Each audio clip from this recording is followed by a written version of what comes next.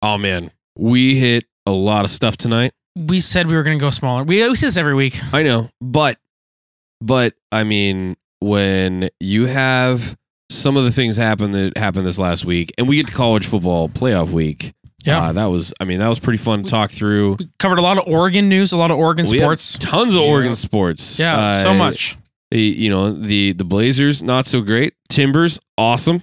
Some good Blazer stuff, but the Blazers themselves not very good. That's fair. And yes, right now. We're hopeful. We're hopeful. Ducks big news. Not good news all the way around there. I mean, a lot that we hit tonight. And quick teaser, we got a lot to say about Monday Night Football. So let's get right into it. Let's go. Woo! Welcome to Sportsify for December 7th with your hosts, Matt Novak and Grant Hawker.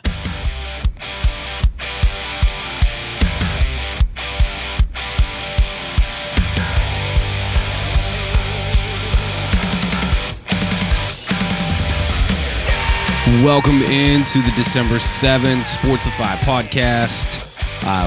Your host, Matt Novak. With me, as always, is Grant Hawker. Hello, everybody. And Jameson on the third mic. Hello. We got a whole bunch of stuff to hit, but Monday Night Football just got over, and we're going to start right there. Because Belichick just did the most Belichick thing you've ever seen him do. Buffalo is very good, elite, the best at taking away the pass. Right, Grant? I'd agree. Grant has not seen the game. Yes, he was out doing his job tonight. Yes. So I did not. I watched like the second quarter. That's all I watched this game. So you have no idea. As you were out tonight, Belichick decided, you know what? They're really good at stopping the pass. So what we're going to do is we're literally not going to throw the ball. I know that Mac Jones had completed one pass in the first half. Mac Jones completed the same number of passes in the second half. He went 2 for 3 for the game for 19 yards completely. Oh my God. Belichick handed the ball off to Damian Harris and to, Stevenson. And Bolden. A total of about 40 times.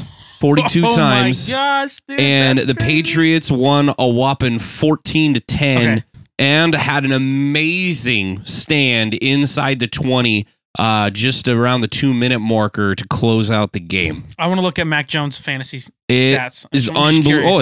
There are no stats. let's say. He even took a knee and eliminated his rushing yards. Yep. Yeah, he had 0.46 fantasy points. Yeah. -3 rush yards. I mean, that is awesome. That is game management at its finest, kids. That is so awesome. Bill Belichick, I hate him. is so good at taking away the thing that you're good at. In case you forgot who the greatest coach of all time is, because of Tom Brady going off and doing his thing, don't forget. Yeah. I mean, the Patriots are now legitimately, he just said, my offensive line is better than your defensive line. So all I'm going to do is run the ball against your defensive line. Because don't get me wrong, the Bills do pass rush well. Okay, they do. But they don't have middle of the line run really stoppers. They don't. And the scheme that the Patriots run from a blocking standpoint lends them to be able to run the ball all the time. Like they can legitimately kill clock. That Harris touchdown was like a masterpiece. Yeah, in like the 64-yarder. Yeah, just one cut up the middle, untouched. Ding, boom, ding, gone. See ya. That was just. And it's like drawing up a beautiful pass play in terms of getting that motion off to one side.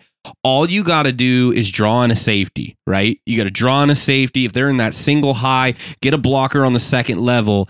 And if you're on the left hash, run to the right. I mean, that takes the safety out of the game because you're basically saying my running back is faster than your safety. And that's how you get it. If you get that second level block from your tight end, pulling guard, whatever, it's game or fullback. You game over. And that's exactly what happened on that play. But Damian Harris finished with, I believe it was 111 on 10 carries. Oh my God. Talk about efficiency. And Stevenson had about 75 yards on 22 carries. I was going to say that he so they didn't just, get the bulk. I mean, he did what Elijah Mitchell does for the 49ers. Just that I'm going to get 3, I'm going to get 4. and we're okay with getting stopped on first down with a yard and a half. Like that's exactly the game plan tonight. Hats off and all the applause to Bill Belichick for scoring 2 touchdowns. Well, no, 1. My bad. 1. Because they got a 2-point conversion. 2-point conversion and then hit a field goal. It was a almost no fantasy stats night except for Damian Harris. Yep. Yeah. If you had Harris tonight, you did fine. But legitimately, I had Josh Allen, so he just got that 1 touchdown. Yeah, Josh Allen got the 1 touchdown. I do think he had. I had already won the game, so I didn't really care. 240, 250, somewhere in there. I think. Yeah. But they took away the deep threat, played 2 safeties the entire time, and said no to Stephon Diggs.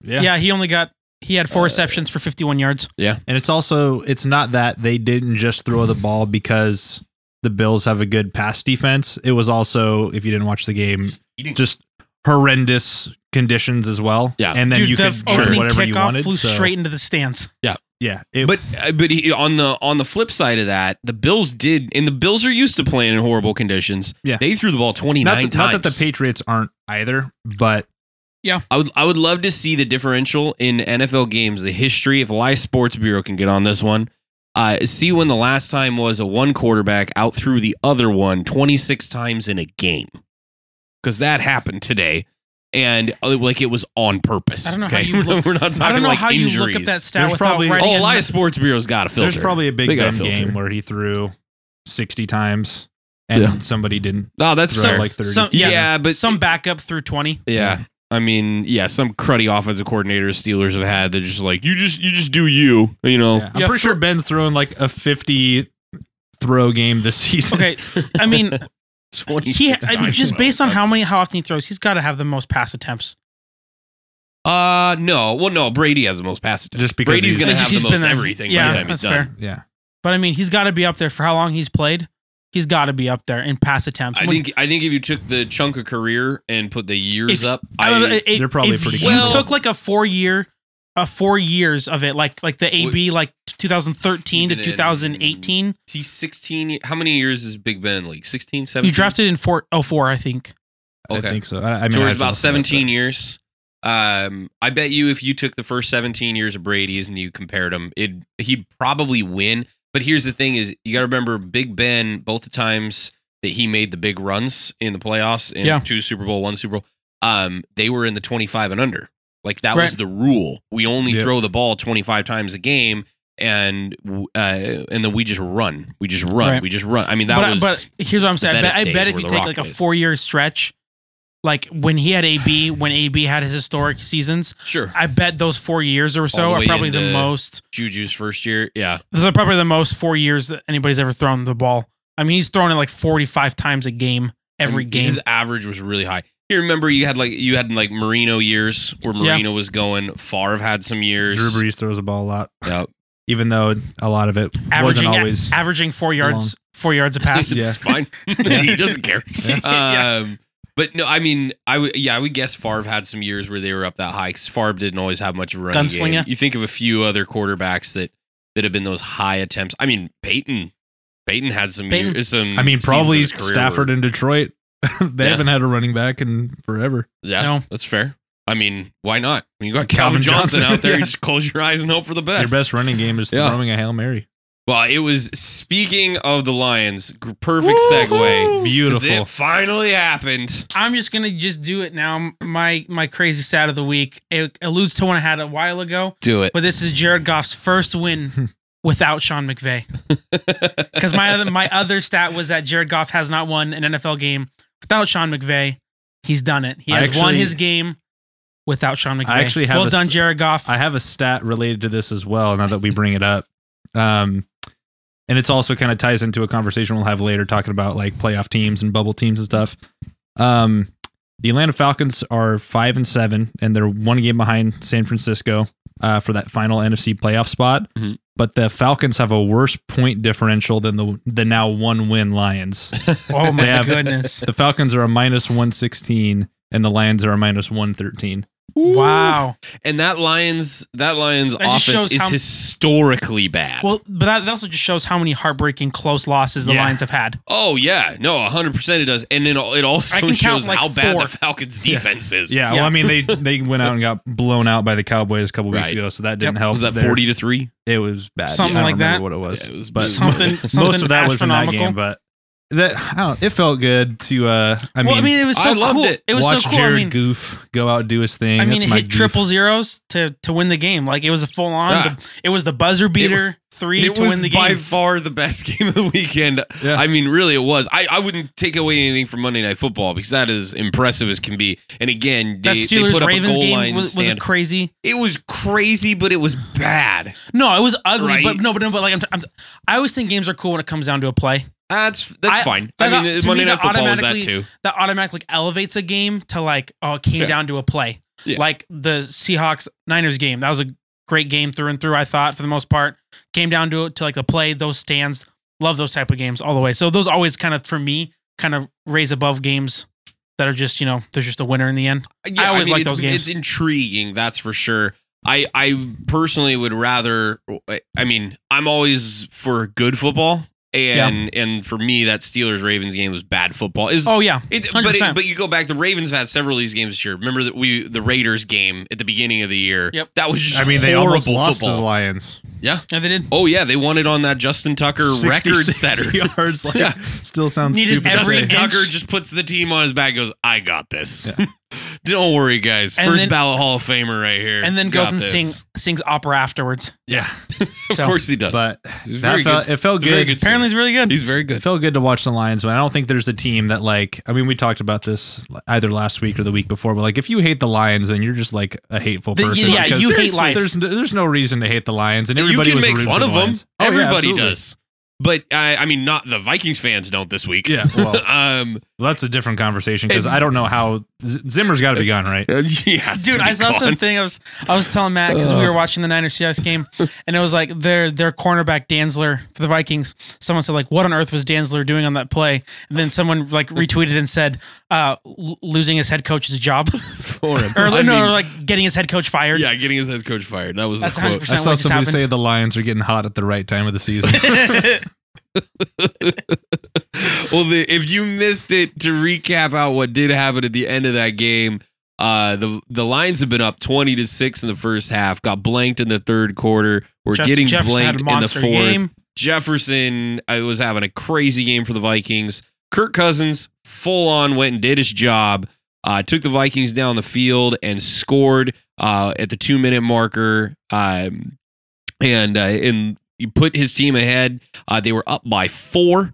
So they got to get the touchdown. Then enter Jared Goff. He gets the ball deep in his own territory literally returning to form. Marches his team down. I had zero hope. Like 100. I was like, oh man, when the Vikings score, I was like, that guy ain't gonna do it. You messaged us. Yeah. I was like, I literally said, the Lions are breaking my heart. Yeah. I was like, this is over. And Goff goes in, and I just kept it on because there was no other games I really cared about that were that close. And Goff starts just dinking and ducking these little passes to the side, getting some chunks, got a couple plays over the middle. Hawkinson caught one, spread the ball around really well, checked down a couple times into the middle. There was a really great play by Raymond where he was coming from the right, caught the ball in the middle of the field, made 2 moves, sacrificed 2 yards, but got himself out of bounds. I mean, just some heads up stuff. They managed the clock incredibly well, then gave themselves multiple shots at the end zone, got backed up on a penalty there right as they got in the red zone, and then Goff just got it done on the last play of the game, double zeros. Again, you said the corner's name that was sitting there. Danzler, I believe. Danzler is sitting there ball watching because Hawkinson cuts in front of him, and he is sure that the ball's going to the inside. Goff does like the middle a lot. And in cuts St. Brown from the outside, who had a heck of a game, by the way, 10 catches. He didn't quite hit 100 yards, but got the game winner there.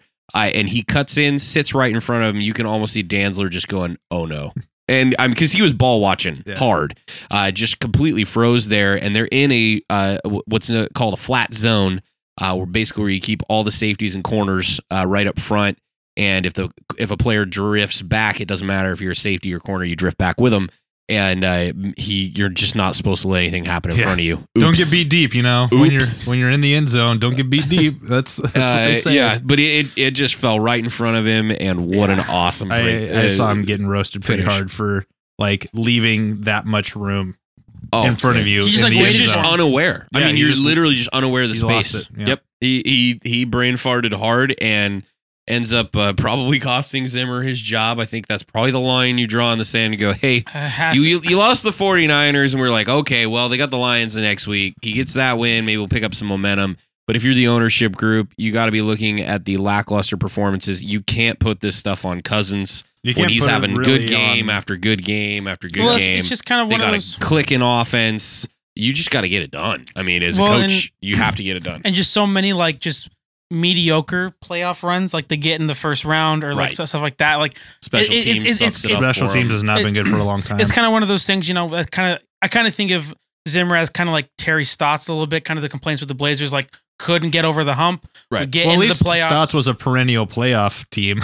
Sure. I mean, but some of that same there's something missing. Yeah. That you just have to have a change up at the coaching position. Well, and I gotta say too, I think this needs to be Zimmer. I don't know their GM's name, but when we did our preview for the season, we looked at how they tried to fill that defense out. I mean, Patrick Peterson just looks old, and that dude's getting beat constantly. He is old. And there's one thing to be old, and there's another thing to look old, right? Yeah. Like he looks like he's always playing catch up. Yeah, they filled all these holes with guys that have seen their best years and really are trying to make do. And it just seems like they mismanaged some salary cap here. They obviously need to talk to Cousins. That needs to be a conversation. Hey, you're bleeding us dry. Do you want to be Matt Ryan? Or do you want to be Tom Brady? At some point, and I'm not comparing the two.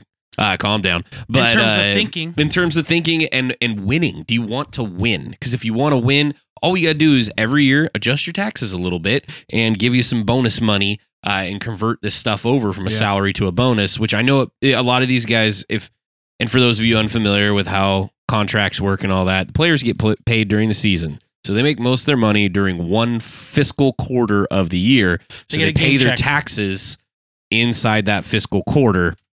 I know this is kind of stupid, but so they basically make all of their money from September, because they make off-season bonuses, but they get paid those things in the course of the season. That's when they get It's like incentive kind of stuff. So, and then now that they have 2 games in January, they'll make 2 paychecks over there. They get playoff bonuses if they continue to play, all that kind of stuff. And performance bonuses, like if you hit this marker, right, then we're going to throw this in. So basically money that you could be making just as your salary is now in these goals. And what they can do, if they're going to commit to Cousins for the year and not pay him week to week that he's healthy and all that stuff, they can take all that money and just say, here's your cash, period. We believe in you, and we're just going to give it to you in September. And would you be willing to take $500,000 off as well? And we'll just handle all this right now. Yeah. Because it's basically a restructure. Tom Brady's been doing it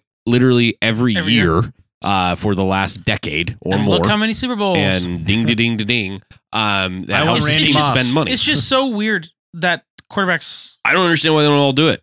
Like, if you're really that committed and you're going to make that $20 whatever million anyway, who cares? Obviously, Brady's like the most has the clutch gene, but it's also him being able to just take less money to surround the team. Mahomes is doing it. And he's probably going to do it every year. Yeah. I mean, you'll probably see more people doing it now that they realize, at least at the position, that they realize that with where the game is right now from a don't touch the quarterback perspective and just sports science and in general and fitness and all this stuff, guys can have those prolonged careers. Whereas before it's like, I need to get my money when I can because nothing's guaranteed. Right.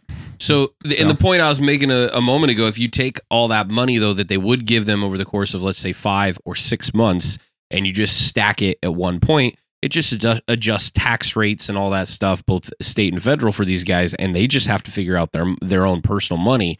And Brady, moved to a state that doesn't have state income tax. Yes, he did. Brilliantly. Yep. And, he did that on purpose so that when he takes that pay cut, essentially he's not taking that pay cut.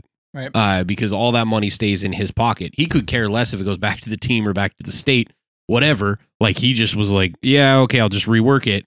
But it's more money in his pocket in the end.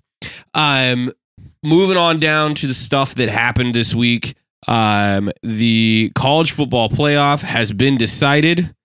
In a moment, I'm going to read you guys a text message that I sent on Saturday night, because after the games were over, I had my buddy Mike, who went on our Niner trip with us and is a regular listener to the show. He was texting me about all these different possibilities, and when we were looking at the 1 through 4, it seemed obvious to everybody after Alabama beat Georgia, after Michigan beats Ohio State, after Cincinnati beats Houston, that you have your 4 locked in. Georgia had been the 1, Bama at the 2. You had or 3, depending on what poll you care about.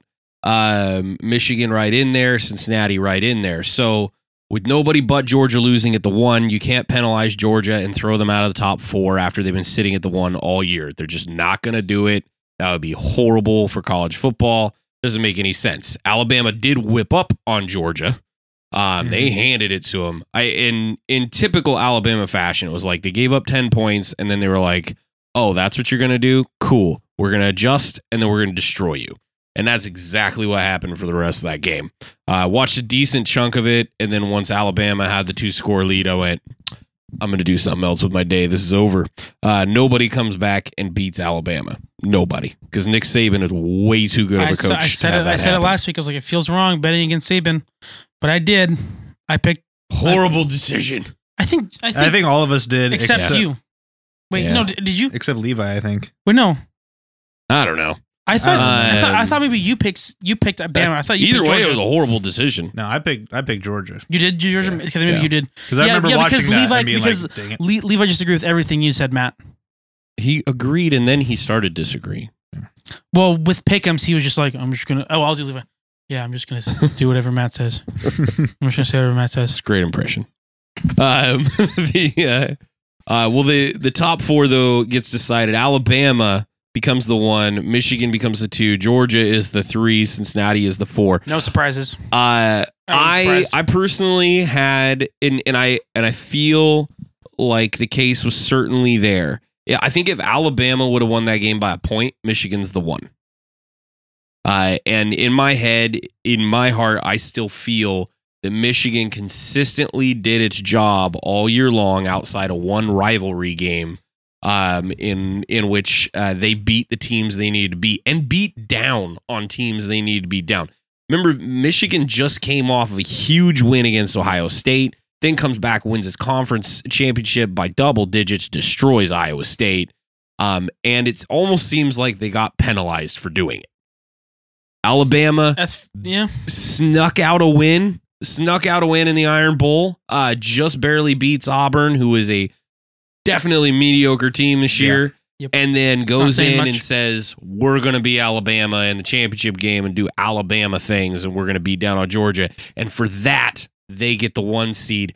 I personally struggle with it just a little bit, but I do understand when you look at the course of the season, Alabama has 3 teams that they have beaten that are current top 25, and Michigan had 1 current team that was top 25, it was Ohio State and Iowa State. So those back-to-backs are the only 2 that are in the top 25.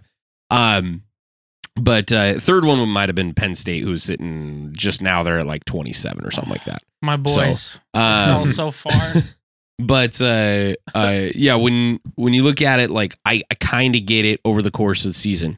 Here's what I said. Mike texts me, and he says, so Michigan 1, Bama 2, Cincinnati 3, Georgia 4. He's like, only way I see to keep from having Georgia Bama play right away, which nobody wants to see. Sure. And I said, it's going to be Bama 1, Michigan 2, Georgia 3, Cincinnati 4. This is Saturday night at 8:43. And he goes, Sunday they should morning. not. And he goes, they should not jump Bama over Michigan. That would be a tough sell. And I said, oh, they could. Bama has one loss against A&M, ranked 24. Their best win is Georgia, ranked 1.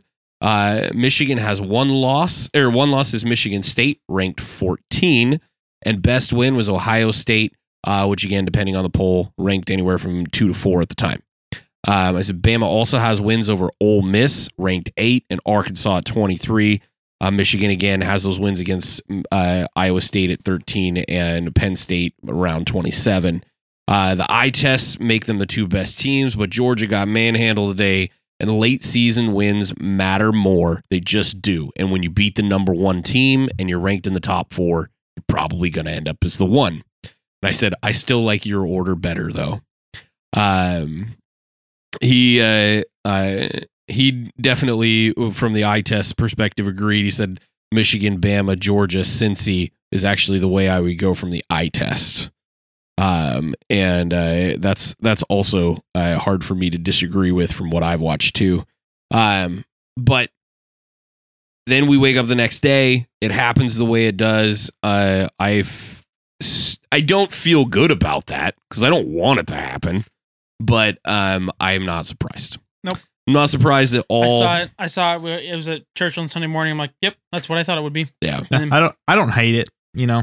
Yep. I actually am very excited for a Michigan Georgia matchup. Yeah. That's going to be a very good game. Yeah, it I will say though, I just don't know why I've talked about it much. I hate Michigan's helmets. They're stupid. They're so ugly looking.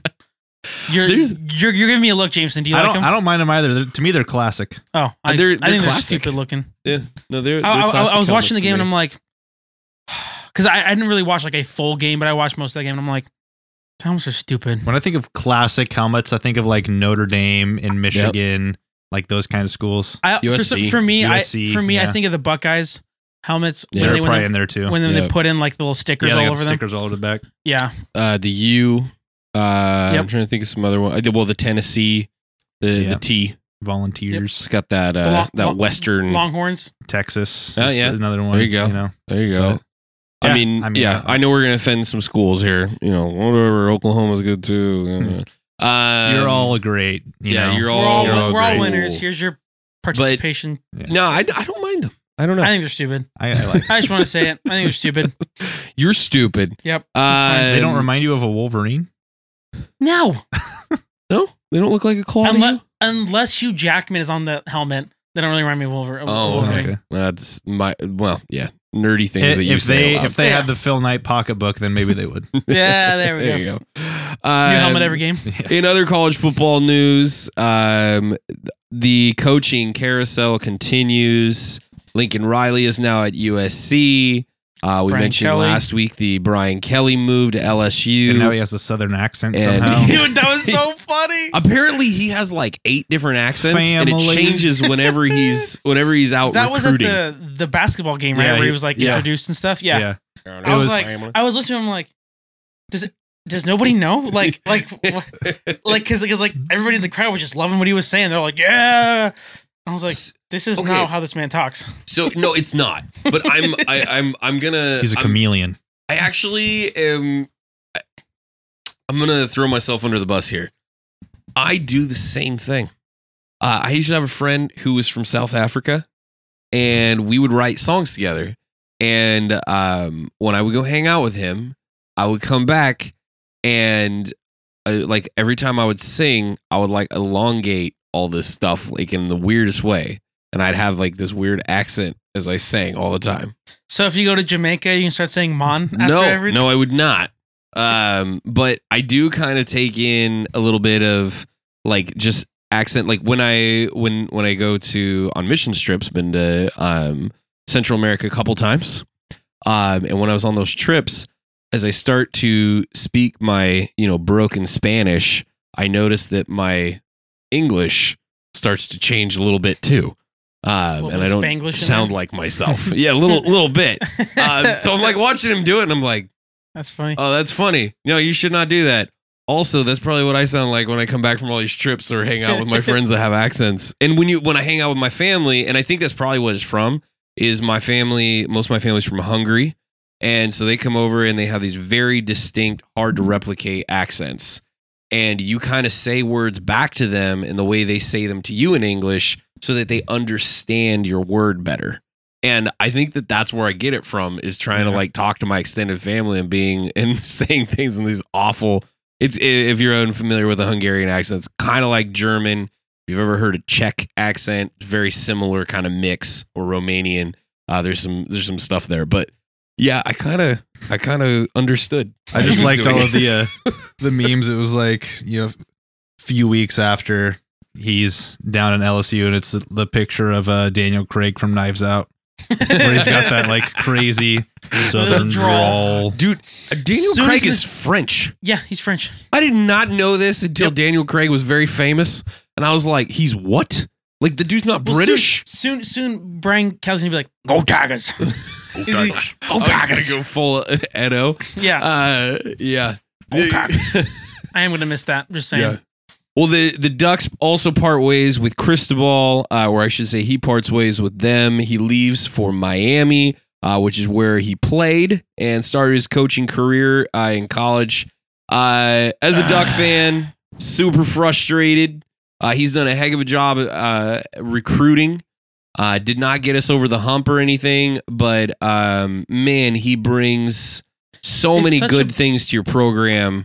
And I mean, he was a class act in the job. It's such a bummer because it seems like the Oregon coaching job is just used as a stepping stone. It's starting to feel that way with the last couple. Like, they're there for a year. With Taggart, he's here for a year.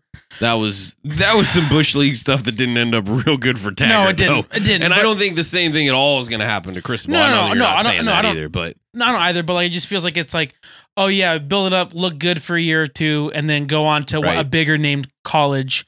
Or just, I mean, he went home, and I don't necessarily blame him for going home. Actually, I did not know that was home, but yeah, that's home base. But he signs a massive $8 million per 10-year deal. Ooh. $10 million less overall, $1 million less per year than what Brian Kelly got to go down to LSU. I got a stat of the week on that in a little bit that I'll touch on. But the U also says bye to Manny Diaz.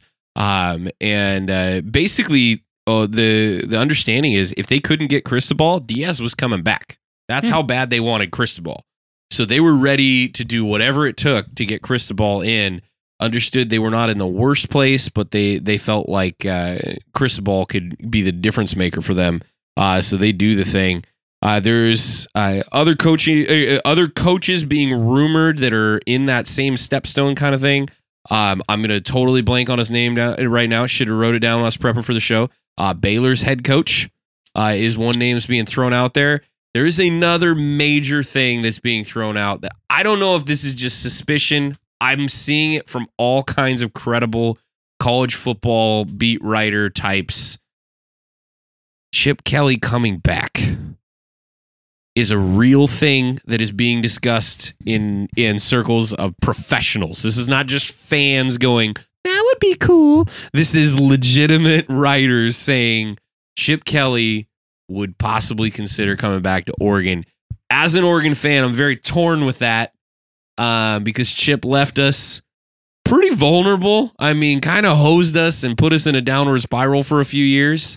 But at the same time, karma bit him in the butt. The 49ers and Eagles thing did not go real great for him. Well, the 49er thing went great for me. But that was oops. But I will say that is as much Jed York as it was him, because Jed York is garbage president. Yep. And then also Trent Bulk was involved when Chip Kelly was there. Just throwing that out there. Yep. So not gonna lie, I almost even forgot that was a thing.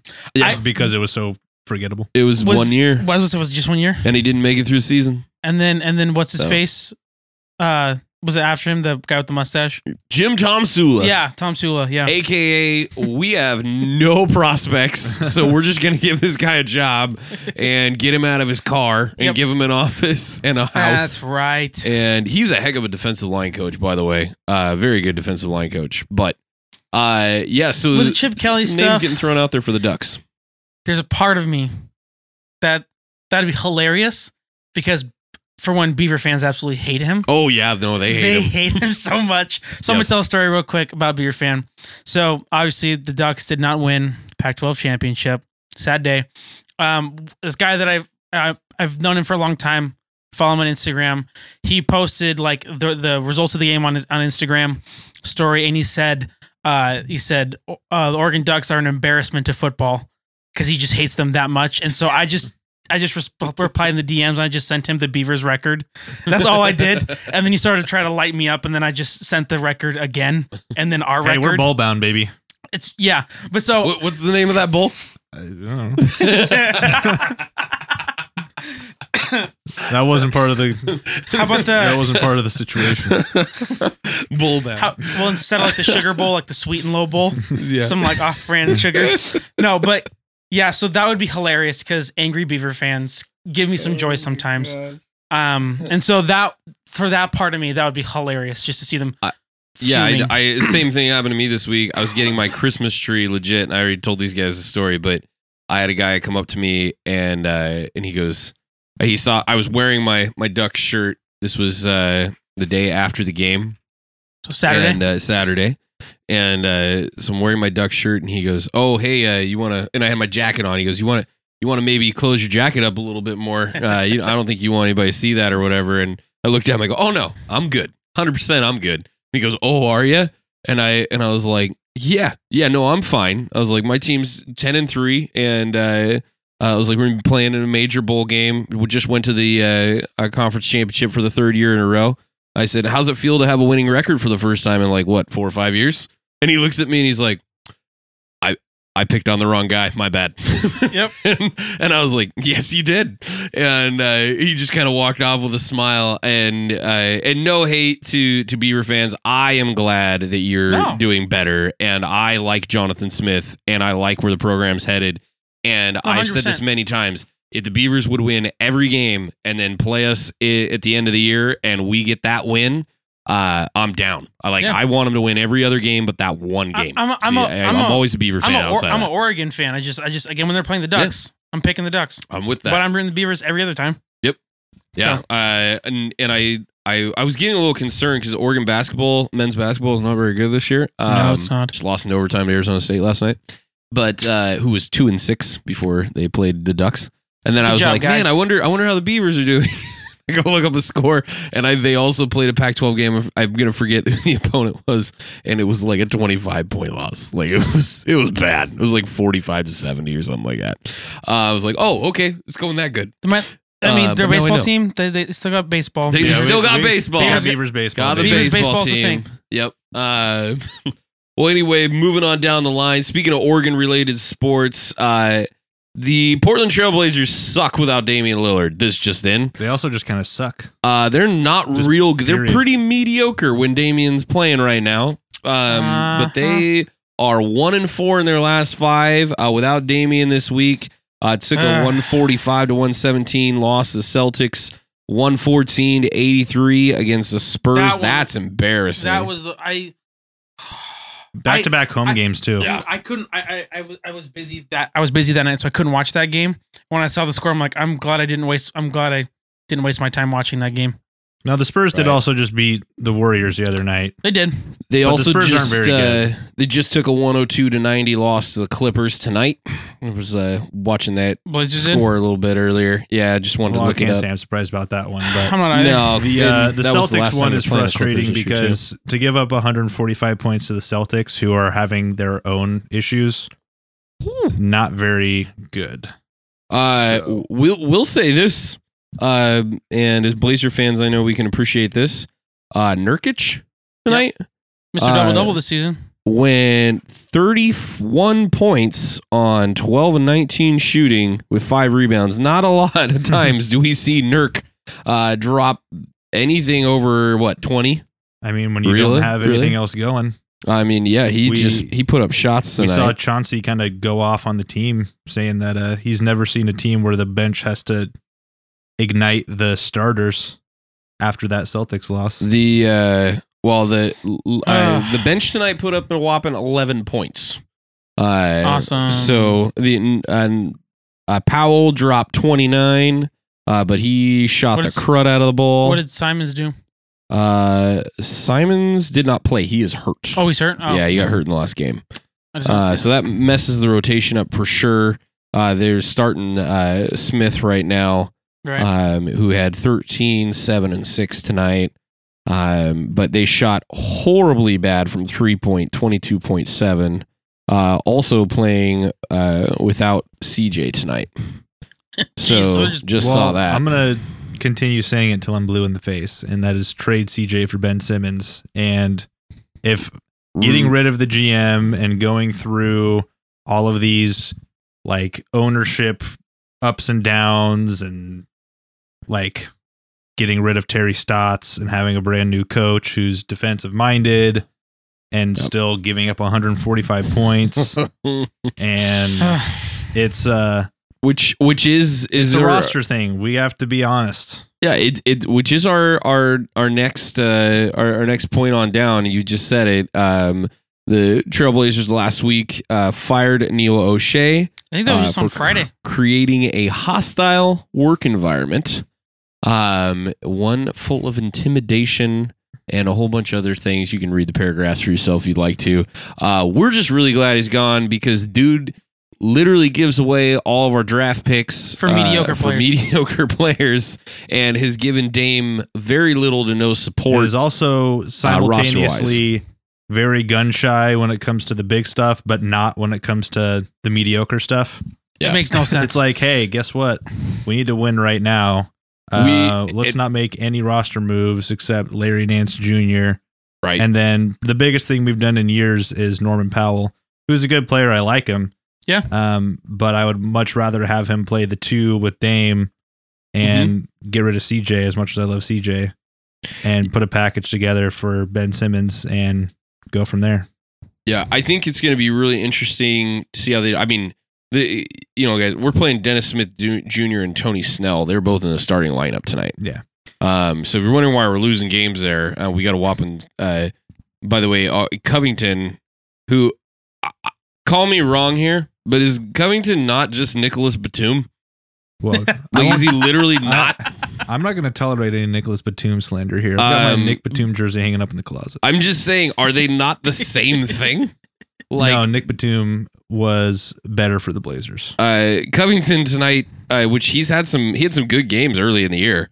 1 of 8, 0 for 5 from 3, 10 rebounds, 1 assist, 3 fouls, 2 points.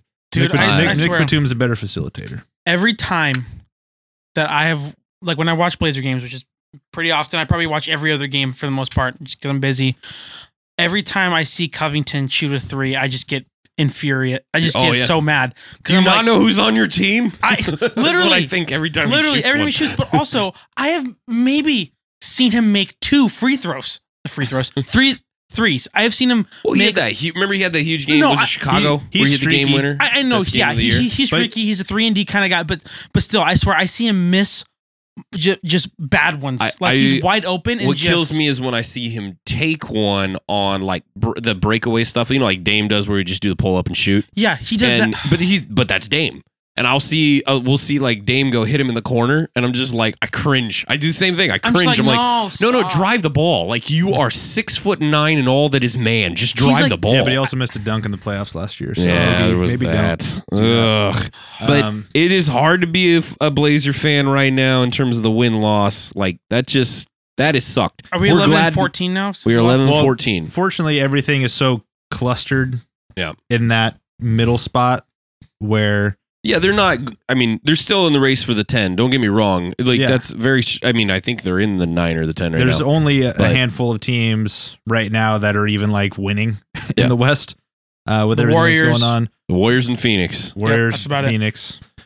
Yeah. Yeah, I mean, I think the Clippers are doing okay. Yeah, from there, it just kind of tails off. I think the Mavs are doing No, they're still. No, are they still struggling? Last I checked, they were still kind of in that. Yeah, they've been injury swamped. Yeah. Because Brunson's been starting a whole bunch. I've had him starting for a while. Yeah. On my fantasy team, but yeah, I agree. They're still in the hunt. You need to make the move. You need to make the move now. Ben Simmons wants to leave, and I was going to echo to your point.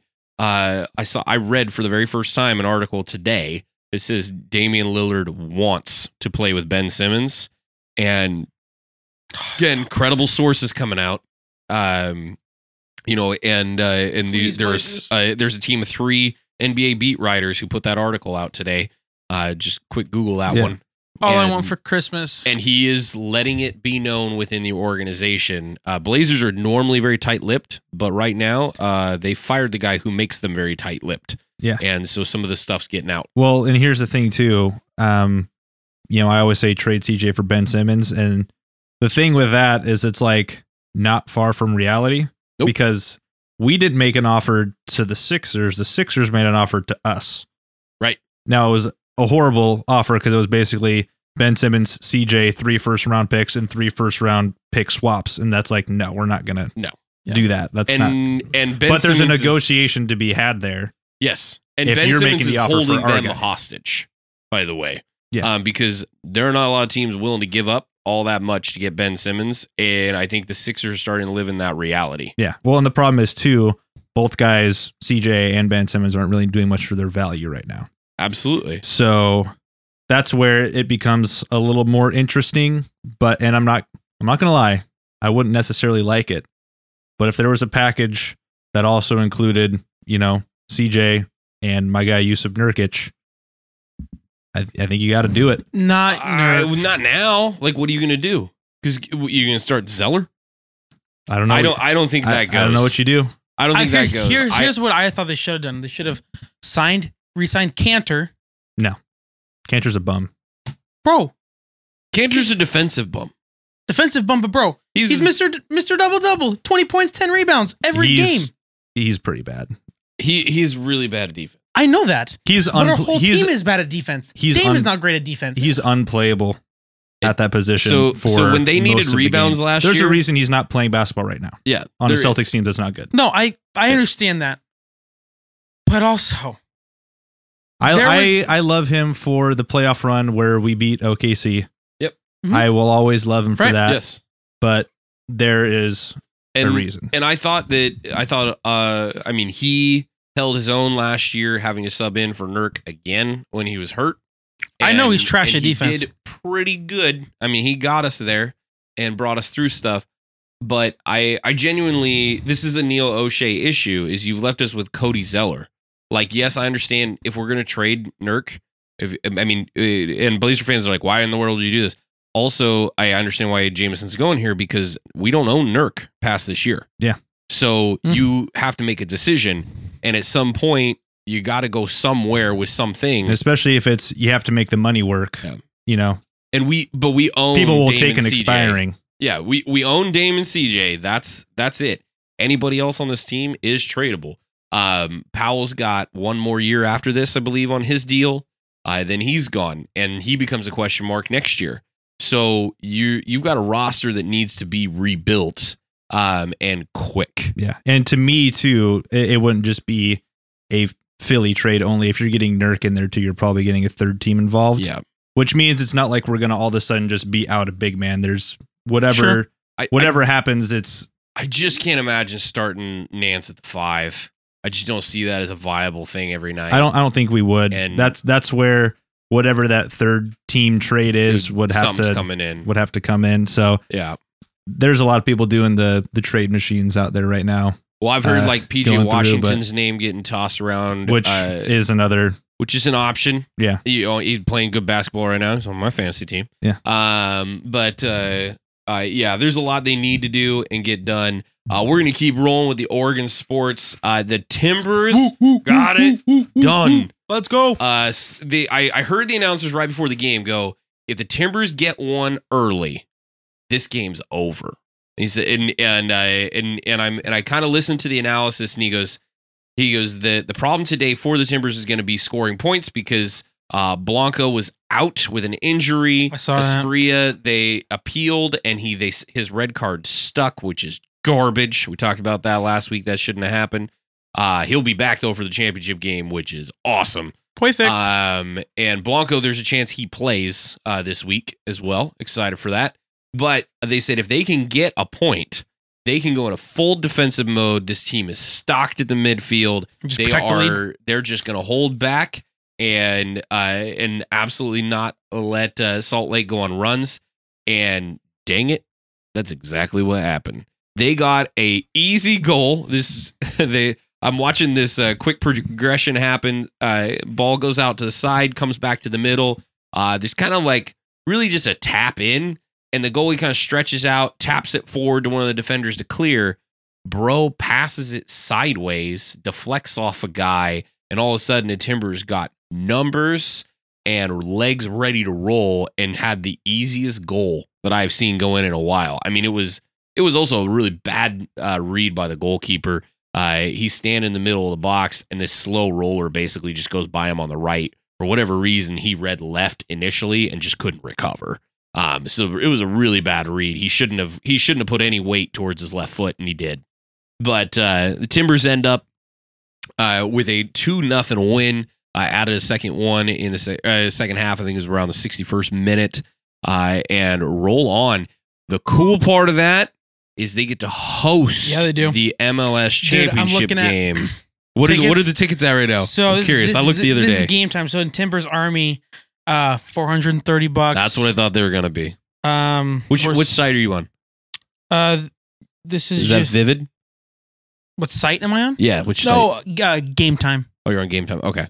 Yeah, because I was looking up tickets and I sent them to our buddy Dwayne, and he was telling me he's a member of a group that does season ticket holders. His buddy's got a couple. I'm guessing it doesn't count for. No, they get special pricing. Oh, they get special pricing. They get special pricing. And like first dibs probably. Yes, yeah, they get first dibs. Dude, but it was sitting around $440. I imagine that's what it was going to be. That's pretty stinking cool though. The Timbers come in as favorites to win that game. If you're not doing anything Saturday afternoon in Oregon, you better be all about that. Look at what channel. I'm going to try and get out and go watch that game Saturday afternoon. I believe it's on ABC is where that's at, because I think ESPN's got the MLS championship and they're going to dual broadcast. But super pumped for the Timbers. This will be their second appearance in the MLS Cup championship, and they previously beat Columbus back in the 2014-15 season, or 2014 season, my bad. Am I getting that year wrong? Hold on, I got to do some math real quick. 13, 14. Oh no, it was 15. Yeah, it was 15. It was 15. My bad. Yeah, it was a sophomore. My bad. So 2015. I don't know why in the world I got that mixed up in my head, but yeah, it'll be on ABC and ESPN. Yeah, is that noon? Yep. Pacific? Yeah, that's what I thought I saw. So super pumped for that. Watch that game. When you root for the Timbers, we're gonna be. I'm gonna be losing my mind, excited. Hoping to hand out a whole bunch of hugs to a couple buddies. And at the end of that one, it's 90 minutes of stand on your feet and cross your fingers, pray, hopefully feel that excitement and lose your mind kind of feeling. But there's not a lot of better communities in sports than the Timbers community, and hats off to all the Army that's going to be absolutely loud. Honestly, and out of their stinking minds on Saturday. Go. Oh, I want to go, but I'm not paying $440. I mean, that'd be like Merry Christmas times 1,000 between my wife and I. So it would be a huge deal. I did get a Christmas bonus. I mean, I understand. Just all the things. I'd only be able to go by myself. Like, there's no way I'm paying. Yeah, you're gonna go stand next to some strangers. That's for damn sure. That will be so drunk. I could probably swing this. I'm just gonna be honest though. I don't want to. Also, man, we have a Christmas party that night. You got to try and make it back for that. That traffic's gonna suck to get out of afterwards. Okay, fine. I'll just invite a bunch of friends over. When that game's over, you're gonna have to explain it to me in Ted Lasso terms. So okay, sure. Perfect. Yeah, I have a bunch of friends. I think I've told this. Ball to the right, ball to the left, over the top, header in. Yeah, I have a bunch of friends from high school. I've been friends with them since middle school. Like they're my best friends. They've gone to they go to like 2 or 3 games a year, but they go to games in Seattle so they can make fun of all the Sounders fans because they hate the Sounders, obviously. And so they refuse. Are any of them going to this game? I doubt it because they're all poor. Yeah, well, yeah, they're all poor. $440 is a lot. Yeah, for one person. It's not like 2 for 400. I know probably half a dozen people that'll be there, Dwayne included. Yeah. No, I'm probably just gonna invite them all over though. Yeah, and see if they want to come watch. But yeah, they always go. I mean, they said it's. I always made fun of them in high school. I'm like, bro, you're driving 4 hours away to go watch when you could drive an hour. And they're like, you don't understand. It's so worth it to watch them be heartbroken. It's worth staying in the hotel. It's worth driving 4 hours. It's so worth it. So they're really excited. Well, pumped for Saturday. Pumped to see what happens. Real quick before we move off the Oregon sports talk, I was just scrolling through some NBA threads, and apparently Ben Simmons liked an Instagram post by Bleacher Report that said Damian Lillard wants to play with Ben Simmons. Confirmed. So it's the classic NBA social media drama where they're I like, don't know how they find it. They're Like, saying things but not saying things, and like, you know, dude. I mean, if you follow people, it'll tell you this person liked. Yeah, but Dame a lot. It's so crazy. Other players' stuff. Yeah, but it's just like so crazy how fast people notice. They're like, oh, so and so just followed so and so. Like they just see it, and then it's all over Twitter, Instagram, whatever. Yeah. So and it becomes who knows, news. maybe on top of all the other, things that Matt mentioned, maybe that starts the rumblings. We can only hope because, it's a disaster right now. But. Well, I want to jump to our stats of the week. I'm going to go with mine, and this goes back to our earlier discussion about Mario Cristobal. We mentioned his contract was 8 years, $8 million for 10 years. So for a total of $80 million, Miami's also paying his buyout, which is $9 million from the University of Oregon. So essentially, they just paid a year of his salary and like an extra year. They also They also had to pay $8 million to buy out Manny Diaz. So they have already, as of right now, because they had to pay Cristobal up front. So they had to pay like $17 million just to get a new coach, and they had to pay his salary. So and the new coach's salary. So they just paid $25 million to get in Cristobal. 1 week to get Cristobal. The entirety of this deal, they're going to end up paying almost $100 million for Mario Cristobal and this situation. I think I just realized I'm in the wrong business. College sports is so ludicrous. It's just ridiculous.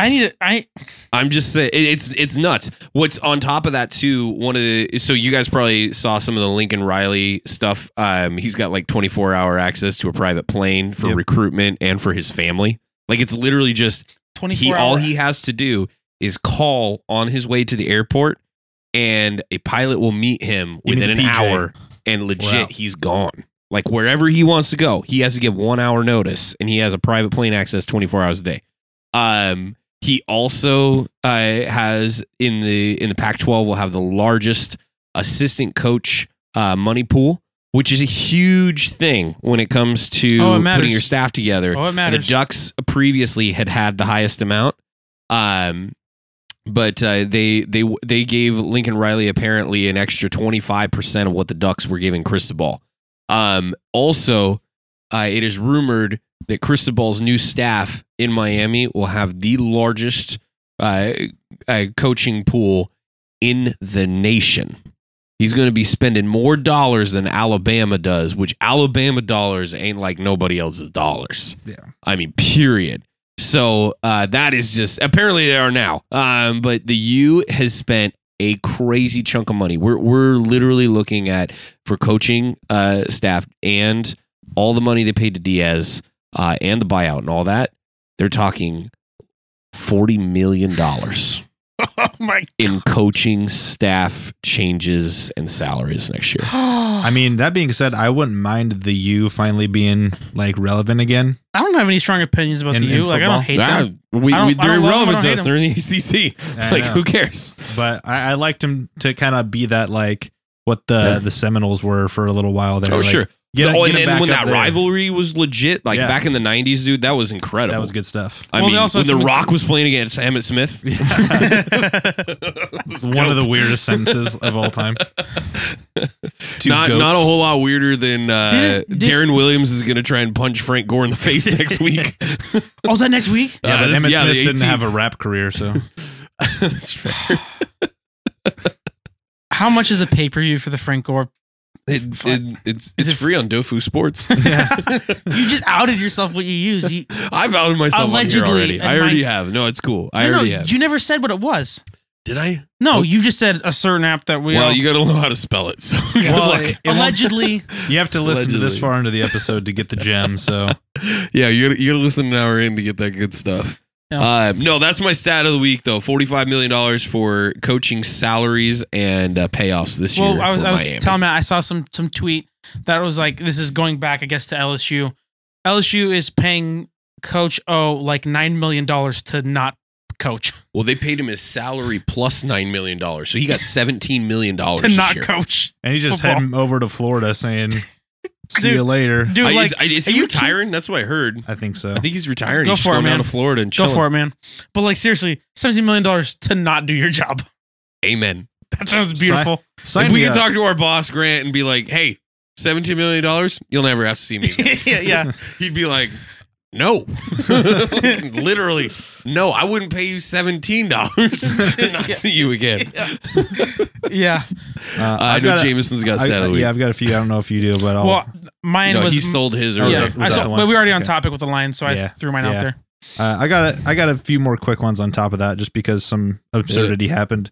This is one of the first basketball stats we've had in a little while, but in case you weren't paying attention, there was a historic margin of victory over these past few days. Oh, yes, there was. In the NBA. Yeah. Oh my gosh, I forgot about that. Dude, yeah. The Grizzlies won by 73 points. 152 to 79. And it was literally, they had, with up under a minute left, and this was one of the funniest headlines I saw. It was Trey Mann puts the layup with the foul to cut the lead to 73 with 54 seconds remaining. So how big did the discrepancy get? It was 73 points. That was it was 76 then. At one point it was, yeah. At one point they had legitimately doubled up their score. Mother, dude. Oh no. So that was the largest ever in the history of the just NBA. like think about, they lost with 10 points less, with 10 less points than the Blazers scored a couple days ago at 83 points. Yeah, no, I mean, it's so crazy. That, I mean, and of course it was the Thunder, so the Thunder. Thunder are the worst team out there doing nothing with a boatload of draft picks. Another one kind of takes us back to an ongoing theme we've had with Trayvon Diggs this season. So Trayvon Diggs got another pick, but despite his 9 picks on the season, Trayvon Diggs leads the NFL in pass yards allowed with 861. Oh my gosh. Which is 123 more yards than the next highest player. He is also tied for first in yards per reception allowed with 17.6 and second in the league in 15 plus yard completions allowed with 17 with a minimum of 50 targets per Pro Football Focus. That is the definition of the Cowboys. It so is. That is legitimately a lot of flash, definition not a lot of of the substance. Cowboys. Yeah. That's so again, we had crazy. the conversation like, okay, this guy's single-handedly generating 9 turnovers for you. Right. But he's going to get cooked and he's going to give up everything in coverage. Oh my gosh. So, but he's a ball hawk. And by the way, the Cowboys are kind of sliding a little bit here, so I can't say I'm upset. And then my last one is just to stunt with my boy Cooper Kupp once more, as I usually do. He is the first player in NFL history with at least 100 catches and 10 receiving touchdowns in his team's first 12 games of a season. I'm sure you guys all saw him. He's also just shy of 1,400 yards already. Did you guys see how like scientific, when like whatever silent reporter asked him what he saw? He was like, "Oh yeah, when the safety came down and we saw they weren't going to replace and do the hitch. I know all I had to do was just beat the safety of the end zone." Yeah. Like he's just like super analytical about everything. And it was like, there's no way this ESPN analyst knows what the heck he's talking about. Real lunch pail guy. Yeah. You know, I didn't understand the first and last out. Like the first sentence he said, I was like, I didn't know what the crud he just said. And then I'm like, Okay, I'm following along now. Yeah, I was not expecting that. I almost, dude, I was like, they're like, he gives the most like in-depth answer like of a receiver, and I thought it was kind of like sarcasm. No, it was fun. And then I opened it up and I was like, oh, so he's just talking like quarterbacks do when they don't realize they're talking nonsense to somebody who doesn't understand what's going on. Yeah, when Aaron Rodgers is just like, yeah, you know, you got the Y, the X, and then you're in the 2, 3, 4. And then I called him over in emotion, so then you got the X with 2, 3, 4 Y, and you're like, okay, no, I got that. No, like most people just go like, oh yeah, we just saw the coverage. We just knew that there's gonna be no spot in the field. You're talking to morons. like literally, all most people say is, yep, I just knew I just needed to beat my guy, and then by the way their defense was look, I just had to beat the safety in the end zone. Most people just said that. And then under that video of Cooper Kupp saying that was a clip of Brett Favre talking about how he didn't know what a nickel or a dime was. Dude, yes, like all the way out to the left. 8 years into his career. Yeah. All the way out to the left, here's John Madden, and all the way out to the right is Cooper Kupp's answer. I want to be somewhere in the middle of that. So that's what we're looking for. Yeah. Sorry, I'm laughing at John Madden quotes in my own head. Not even going to try and do the voice. I can hear Madden's voice. Yeah, for the rest of my life. Which, by the way, I wish he would show up to something. I feel like he's just disappeared. I know everybody's like, isn't he dead? No, he's not dead. Keep checking in. I'm like, he's not dead. I feel like he died. No, he's not dead. He's just living off of his Madden checks. Not talking into a microphone. Oh, those checks are probably huge. Gosh, I hope somewhere he sits at home on Sundays with the biggest marker you've ever seen in your life and some like see-through TV panel. Who's the guy and he just sits there with a little back in the day. Left and right. Pat Summerall. I wish he passed away. Yeah. Like in my mind, they're just like hanging out on Sundays, like doing the games themselves on the couch, sitting there with a headset on, you know, talking it through. And John's got his like Diet Coke sitting there off to the left, and Pat's sitting there with like a little coffee cup with green tea, you know, just like doing the thing. 100%. I wish that was what was going on, but. Nope, John Madden's just. I think he lives in the Tampa area. Yeah, that's where Coach. I remember his retire, iconic breakdown on a Thanksgiving. He was like describing how he was going to cut the turkey. Yeah, and he's like, I'm gonna start right here at the leg, and I'm gonna go down here, and then I'm gonna eat. Like we don't get enough Frank Caliendo Madden stuff anymore now that Madden has disappeared. Yeah, sad day. Well, they speaking of NFL stuff and all of our fun times watching those games. Over the years, we wanted to dive into. We said last week we were going to talk about the NFL playoff picture, and don't worry, people. For those of you that made it this long in here, Grant and I have not forgotten that the 49ers and Seahawks played. Don't worry about that. In a moment, we're going to talk about it. But there's just a lot of other stuff that happened this week. It was a lot. But the NFL playoff picture, we're going to start on the AFC side. Right now, the Patriots with the win tonight have taken the first in top 9 seed at 9-4 in the AFC East. They own the division. They own the conference. Second right now is they have also not had a bye week. They got that coming up now. The second is the Titans, still 8-4. And head of the AFC South. In third is the Ravens at 8-4. In first in the North, the Chiefs are 8-4 out in the West. 5 straight. Everybody was throwing them away at 3-4, but they've now won 5 straight. If you would have told me, they have not played like they have not been like pretty wins. Yeah, no. I have Patrick Mahomes on my fantasy team, and he's not playing great, but they're winning. Mediocre, and that's what matters. That's what matters. Their defense has been legit. They're one of the top 3 scoring defenses over the past several weeks. Got that pick 6 the other day. They have just turned the tables because they do it every Sorensen year. Was the pick 6 on Sunday. He's been Mr. What are you doing out there? He was the main character ran this one whole back. Time. Yep. But this is what they did in the Super Bowl run. It was an awful defense, and then they turned the corner and then won the Super Bowl. And the Honey Badger was like, "Listen, guys, I can't do this all by myself." And everybody's like, "Well, you get Chris Jones back, and also and Frank Clark was literally robbing them blind as he was getting paid all this money and not doing he had not recorded a single statistic for like the first 3 or 4 weeks. Not a tackle. I mean, they also sack, now have like nothing. the best center in football, and he's a rookie. Yeah. Yeah, So, I mean, they do. There's other things going on. I mean, yeah.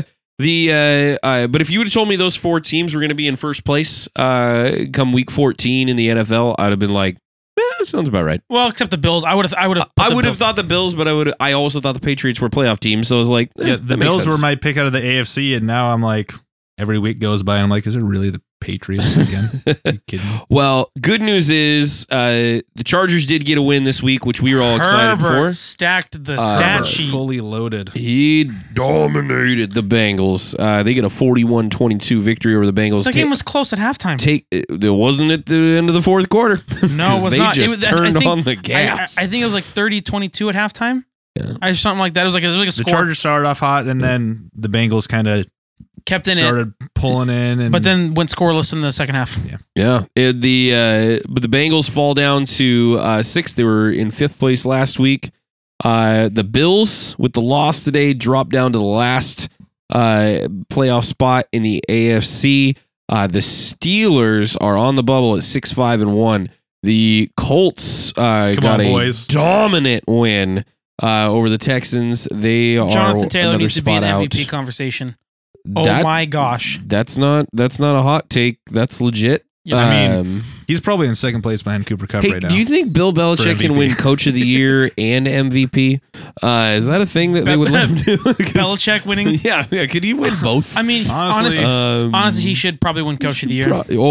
Right now? Absolutely, he with should. A rookie quarterback, and he's going to win. Well, we're going to look at the schedule right now, actually. So let's see how many teams are going to win. In the AFC, which is stupid. Absolutely. I mean, it's ridiculous.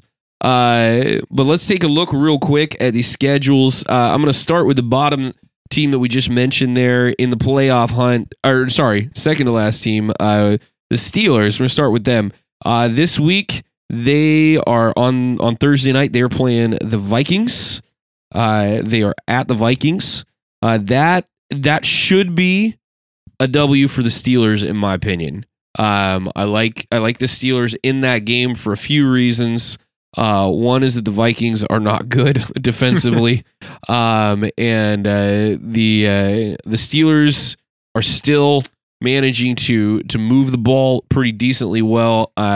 If you can slow down that pass game, which I think the Steelers definitely have the secondary to do TJ Watt it, is a menace. He is now leading the league in sacks. He had 3.5 sacks. He's got 16? He's got 16 sacks and 16 tackles for loss. And what? And Minka's back. Yeah, so, he's back too. I mean, their defense is whole. I actually like them in this game for that reason. We've said many times, it is hard to pick against the Steelers when TJ Watt's playing. And he proved that yesterday. He is phenomenal. So I like that as a win. Then they are hosting, in my opinion, one of the toughest games they got left here. They are hosting the Titans on the 19th. Julio's coming off IR. Julio will be off. Do anything. Yep, he will. I mean, but he probably get more volume because AJ Brown went on IR. Mm-hmm. So he'll probably get more looks. Yeah, but Julio's also gone on IR, came off on IR, and then went back, and you know. Yeah, but when your number one target is out, they've probably more looks. They're going to be then. The other game I would compare it to and say definite contender for toughest game on the schedule. Maybe this one actually probably is. I'm going to take back what I just said. I know you shouldn't do that, but I'm going to take it back. Because they're traveling to Kansas City the day after Christmas. That's definitely the toughest game on the schedule. Then they're hosting the Browns. Then they are traveling to Baltimore. This is the worst schedule of any of the teams remaining in the AFC. And I say that knowing what the Bills' schedule looks like. And one of the others as well. So that's going to be pretty interesting to watch with the Steelers there. Going to the Colts, who are also on the bubble. My Colts, dark horse, baby. Your dark horse is playing the Patriots on a Saturday game this next week. At 5:20, they are hosting the Patriots. We're into Saturday Night Football. Yep. So from the 18th on, there will be a Saturday night game for the remaining 4 weeks of the season. This might be a hot take considering what we just watched. But I feel like if there's an AFC team right now that is geared to match up with the Patriots. Oof.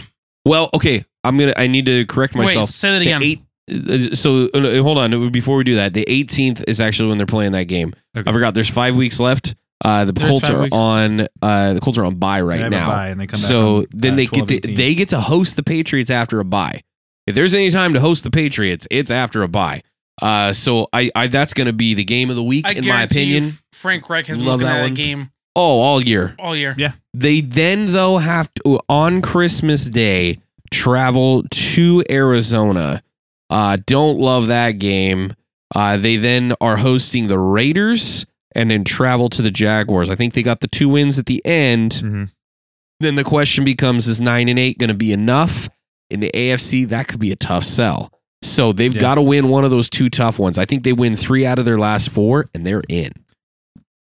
Yeah. I think I think Colts are in. I don't think the Steelers have 5 games left. I think the Steelers I don't think have the Steelers a chance. can win more than 3. I think they're capped at 1, honestly. I like the Colts way better as a team than I like them at 2. Steelers. I like them at 2. They're also, I mean, their quarterback plays better. Colts running back plays better. O-line plays better. Let's not sleep on Wentz's year. And don't get me wrong, the defense for the Colts just played lights out against a really cruddy Texans team, and I stupidly didn't start them. But the defense is still a decent defense. I mean, they've kind of been a little up and down, but still a solid. But I say that and say that the Steelers defense, which we just mentioned, is amazing. When you go back to the Steelers schedule, though, the Vikings I think should be a win, and the Browns should be a win, but they'd have to take one from either the Titans, Titans, Chiefs, or Ravens. I just don't see that that's likely at this moment. Obviously, the Titans probably being the most gettable of those 3. Yeah. In particular because they'll be playing at home against them and away against both the Chiefs and the Ravens. But they're going to have to win. If they win 3, I think that's what it would take to keep the Colts out. So because they do have the tie, remember that doesn't count as a loss, so they got a game up on the Colts in that regard. They got 1 less loss than them. That's an interesting one to watch. Next one on the list is the Bengals. The Bengals this year, which we need to look this up. I don't know the status of Joe Burrow at the moment. Joe Burrow suffered an injury to his pinky finger. Yeah, his hand was like a little fat. Yeah, he got pulled. They were getting beat down anyway, so they took him out. It is on his throwing hand. Yep. Usually that means a week out for a quarterback, but this team is in the playoff hunt, and they are hosting the 49ers next Sunday afternoon, who is also a team in need of a win and will have many players back. They will have Debo back. They will have Warner back at middle linebacker. They will they have to have D Ford on the active rosters next week because they activated him. Yeah. And it sounds like D's going to be back rushing the passer. So they're going to get Maurice Hurst, another role player for them. A few others. 49ers have got to figure out what they're doing at corner, though, because Emmanuel Mosley is gone, high ankle sprain. Won't see him until the playoffs. Big game for both teams. Big game. On the Joe Burrow injury, Zach Taylor, head coach, I had a few things to say. It's a dislocated finger on throwing hand. Not good. Said the Bengals are probably going to limit him early in the week, but the expectations that he will be ready to go. Dislocations are very bad. It could be worse, though. Some. I mean, because if it's the pinky, okay. Because think about it, some dislocations they just got to pop it back in, and then you're back to go. Then you are playing through pain. They're gonna limit him early this week. A lot on a probably they're gonna limit him early this week. It says it'll be interesting. They're probably gonna really preserve him for the game because they probably he's got to go through his 19 hours a day of physical therapy like Russ. Yeah. No, this is do or die. No one rehabs like Russ. Don't disrespect Russ. Don't put. How would you know Russ is only rehabbed once? He had a really bad MCL sprain. Yeah, but then he came back and lost. So. Like 4 games. Then and looked horrendous. No, but he had an MCL sprain in the 2016 season. Right. That bugged him all year and was up all throughout the night. Did the same kind of stuff. Yeah. Well, the Bengals are going to be hosting the 49ers. They're then traveling to Denver. Don't like either of those Denver's games. defense is good. They are then... Especially Mile High Stadium. This is not a joke, guys. They are then hosting the Ravens. They are then hosting the Chiefs. Then they're traveling to the Browns. This is a gauntlet. I mean, just gauntlet. Straight up. You are playing good defenses, teams that are hot. I'm just saying... They might not win any of these games. I wouldn't be surprised. I mean, straight up pick them. I think they might beat the Browns, and despite the Broncos defense being good, I don't think they have the Broncos offense are gettable output. That's true. But still, but they're at Mile High. They're at Mile High. So wait, I know you probably said if I was looking up at the schedules. Is the Bengals game in San Fran or is it in? It's in Cincinnati. It's in Cincinnati. It is starts in with that Cincinnati, game, though. If they don't win but that game, they how- are. how- The how are 49ers the are better on the road than they are at home. Well, I was going to ask, how are the Niners in the 10 a.m. window? They are not in the 10 a.m. window. Actually, Oh, okay. they It's a flexed 105 out. game. Yeah, It is? no, it's Oh. 125. They flexed it Oh, out. they flexed it? 125. Oh, yeah. I Oh, see okay. that now. So that might change things a That- little bit. Because that'll for be- some reason, some teams really struggle in the 10 But a.m. window. I honestly, and I'll give a synopsis here in a moment because we need to do the Bills schedule. That is really difficult. Well, the Bills and need to give the Bills and the Chargers, but they may have the toughest road to the playoffs. The Bills, really quick. Speaking of tough roads, the Bills are traveling to Tom Brady this week. R.I.P. as Tom Brady historically owns the Bills. He owns the Bills. and He just literally had a- owns the city of Buffalo. The Bills just played the next Tom Brady. And got walloped by the guy who coaches Well, dude, him. I saw the other day. Mac Jones has better stats through his first however many career games Mac Jones has played. He has better stats than Brady did in his first. Did Brady ever go 2 for 3 for 919 yards? Probably not, but the Bills are then hosting the Panthers. That's a W. Yeah. The Bills are then traveling to the Patriots. That's probably an L. Yeah. I gotta if play the anything, Patriots tonight showed. twice in 3 weeks. That sucks. And then they're hosting the Falcons. That's a W. Hosting the Jets. That's So a they W. get some reprieve there. They're gonna win. It looks like 3 out of their I don't know, last 5. The Titans lost to the Jets and the Texans. The Titans did. 2 of their Yes. 4 losses came to arguably the two It's bottom just what you feeders. do. I mean, you just lose to garbage Yeah. teams and beat good ones. I mean, whatever. Yeah. I mean, my Um, dark horse Falcons pick. I need them to win that game against the Bills. Sorry, bro. That's but probably that's not not going to gonna happen. No, not in Buffalo in January. No. Matt Ryan played in Northeastern College, but it's been a minute. No, I like the Bills to get 3 out of those 5, and I think that the Bills may be our other playoff team. Kicking out to the Chargers real fast.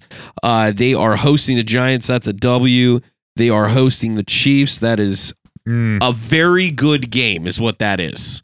Remember, Justin Herbert against Mahomes is a great matchup. And Thursday everybody night, should prime circle time. that. Finally, watch a that. good Thursday night I can game. tell you what we're doing that night. We're watching what that day is game. that? That is Thursday the 16th. I'm- Oh no! Don't you give me bad news. I'm not going to be there. Oh, So- but- we're talking about this later then. Yeah, sorry. They are traveling to the Texans, W. hosting the Broncos, and traveling to the Raiders. They're going to beat the Raiders, Texans, Giants for sure. The Raiders beat the Raiders, okay? I shooting think themselves in the those foot. are lock picks for me. The Broncos should be a win as well. And that Chiefs game is a toss up. It is. It's at home. And not that the Chiefs fans aren't going to travel well to SoFi, but I think this is the easiest path to the playoffs. Yeah. My only concern with the Chargers is since their bye week, here's how their games have gone. Loss, win, loss, win, loss, win. You have to string something together here. And it looks like it might. I mean, they just beat the Bengals. They're going to beat the Giants. I think they're going to win those last 3. Texans, Broncos, Raiders. Okay. I still wouldn't be surprised if they beat the Chiefs, though. But the Chiefs right now are getting hot. They had played a really good game to start the season. Mhm. That's to me, that's the toughie. But Oh, for sure. I would like to see Any Chiefs game on your schedule is probably the tough one, right? yeah, I would really like to see the Chargers do their thing because they were kind of my like Rams AFC like equivalent where I just like watching them. Obviously, they're LA, they share SoFi and all that, but. So, as a reminder, you got 3 teams in the 5, 6, 7 that being the Chargers, then the Bengals, and the Bills that are in their driver's seats for those spots. I think that we just said the Chargers have the easiest road. Let's go ahead and give them the 5. That Okay. makes sense. I think we can find some agreement there. The 6 is the Bengals. I think they're out. I don't know that they're going to win another game, so I'm calling them out. The Bills are likely going to take at least 3. I think that could put them in the 6. The Steelers have the second hardest road to the playoffs. They are the first team on the bubble at the 8. Which means I think the dark horse Colts take number 7 spot when you look at games that are winnable right now.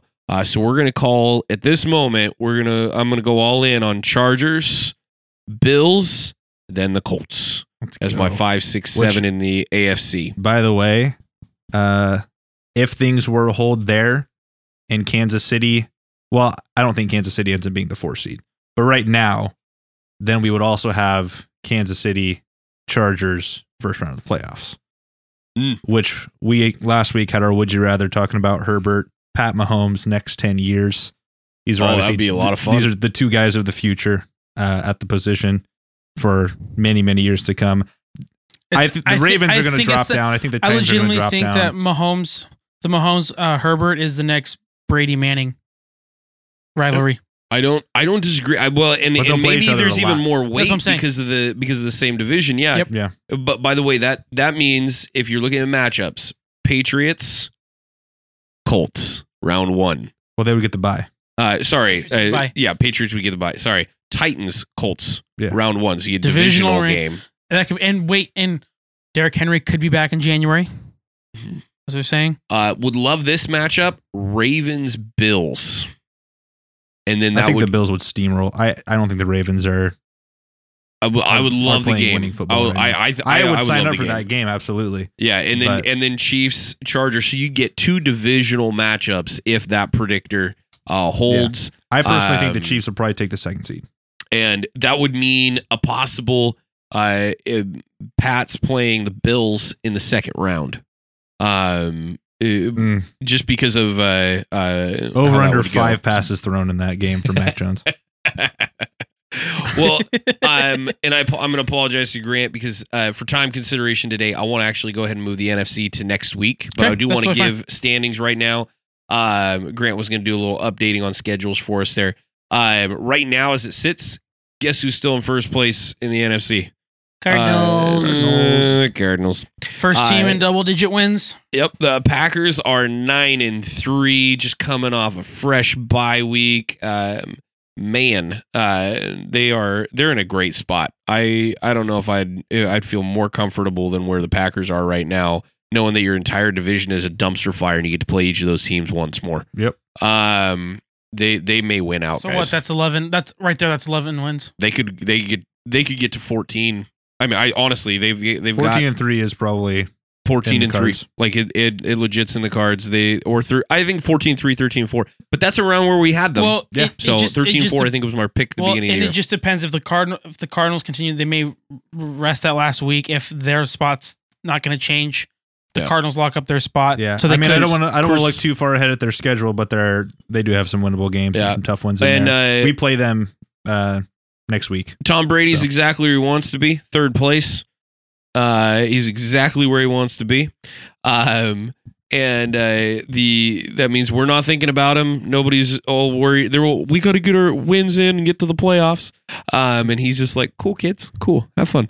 But the Cowboys are leading the NFC East at 8-4.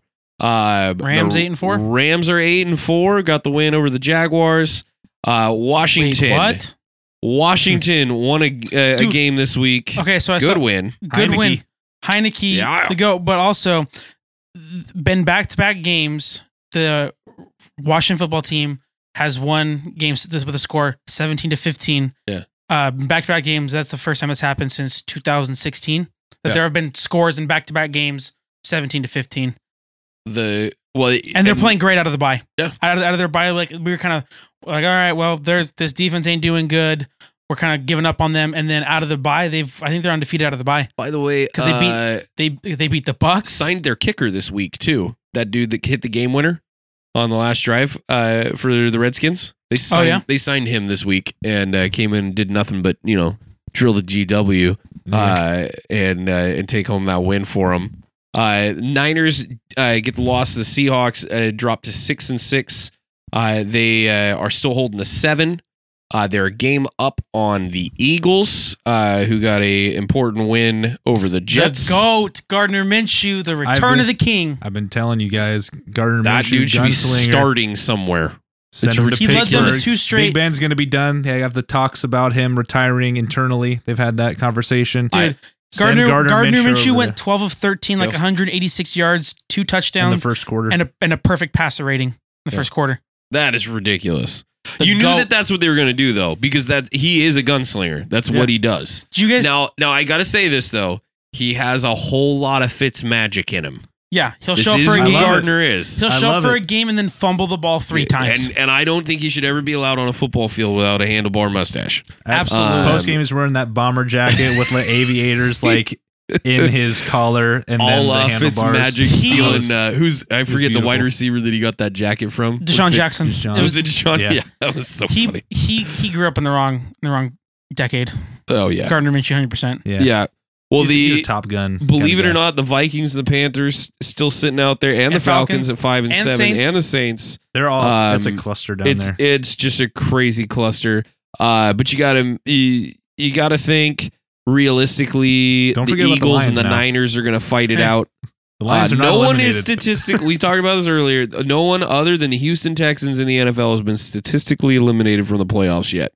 Lions going the historic Super Lions- Bowl They're, run. they're getting hot the right time of 110 and season. They're going to run the table. Jared Goff. Revenge tour. The Niners and Washington would need to not win another game. I think for this to I think happen. pretty much every so, other team ahead of them would have to lose every game. Yeah, it's pretty silly what it have Do to you happen. believe in miracles? I don't believe in that miracle. Do you believe in God, Matt? I do, and I don't think he cares that much about football. I want the Lions to lose because I That's just want why the the record Lions to suck. be 1-11-1. I really want that. for One, some one, reason. one, all the ones. Yeah, 1-1-1-1-1. Well, that's the playoff picture as it stands right now. We'll break down the schedule for the NFC West and NFC Dude, and the remaining To teams. me, the NFC is next so much week. more up in the air than Aside the from the AFC. top 5 teams. Yeah, but like all these like 5 and these like 6 and 6, these 6 and 7s, like all of these 7-loss teams. Yeah. Like there's a lot of them that aren't great, but their schedules are in an okay shape that potentially we could see some of these teams make the playoffs that definitely shouldn't. Yeah. Because I think right now, unlike the AFC, where the order can probably change and probably will change, I think right now it's probably still going to be Cardinals, Packers, Bucks, Cowboys, Rams, 1 through 5 in that order. It's the last two. It's the last two. It's the last two that and, like, and, dude, and it's it's going to be a anybody's. chase for sure. I mean, there's a lot of question marks. Does Washington have enough offense to make the playoffs? Can the 49ers stay healthy enough to make the playoffs? Mhm. Can the Eagles get And the past Falcons. very poor coaching decisions and trouble with their line to get in? I don't like the Eagles to make it because they don't have a great line. I know this is definitely some. And both Washington and 49ers have great lines on both sides of the ball. There's some interesting things too of like how if the Seahawks can just play spoiler on because we still have to play the Cardinals and Rams again. Mhm.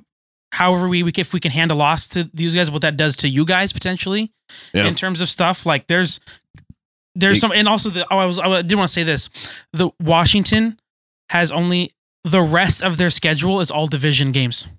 Mm. They've only played the Giants once. They beat the Giants. The rest of their games are divisional games. They haven't played the Cowboys yet. They have not played the Eagles yet. Oh wow! So you got some really decisive stuff coming. Yeah, that's 5 games in a row fascinating. against the division. That It's- does not happen it's like pretty ever much- anymore Here, in the NFL. I'm just gonna read this one because I have it right here. yeah, go for Go it. for it.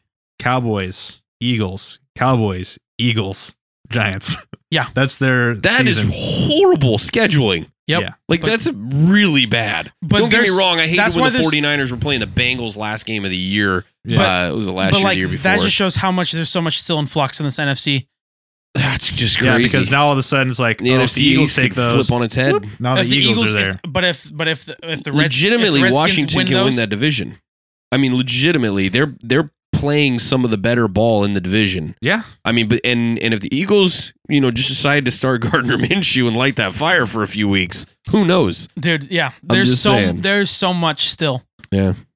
It'll be, man, it's just really compelling. I'll be excited to see what happens this I think weekend. the thing I'm most Take another confident look at in it next is week. still the 1 and the 5, just because I don't think we're going to catch Arizona. Yeah. And unless they collapse, they'll probably keep the 1. Well, I But- think the Cowboys are the gettable one. The Cowboys out of are. the Yeah. division leaders because the NFC South is not good outside of the Bucks. And in real, the West is pretty decided. I think at this point, Arizona's got it locked. So when you're looking at that, you have two playoff teams that are either already like Washington football team. They're already there. Eagles are in the bubble of that. And you still North have is locked too. And you still have those Cowboys are going to play both of those teams to finish off the season. Yeah. Oh, it's crazy. It's going to come down to the wire there in the NFC. And obviously we went through all the stuff that could happen in the AFC. So we'll keep checking in on it every week. But next week we'll do a little deeper dive on the schedules for the NFC teams and their 4 remaining games that'll get them there. Wanted to make sure that we mentioned the atrocity of football that was the 49ers Seahawks games. You want to talk about bad games? Total of 7 turnovers. This was a win-win for me. It was 7 turnovers. I'm going to say it now. Just ugly football. I'm going to say this now. Well, the game had everything. Like, there were special teams plays. There was, like, defensive plays. The Seahawks still haven't played a normal football game. Nope. No. For as long as I can remember. Weird. It was a weird game. For me, it was definitely the most entertaining Seahawks game that I've seen because I haven't got to see a whole lot of them.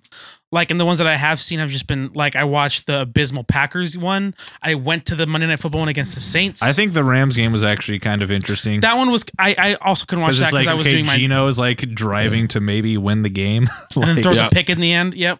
But, like, I'm going to say now, Matt, I don't like watching football games with you because you get super into it, which is fine.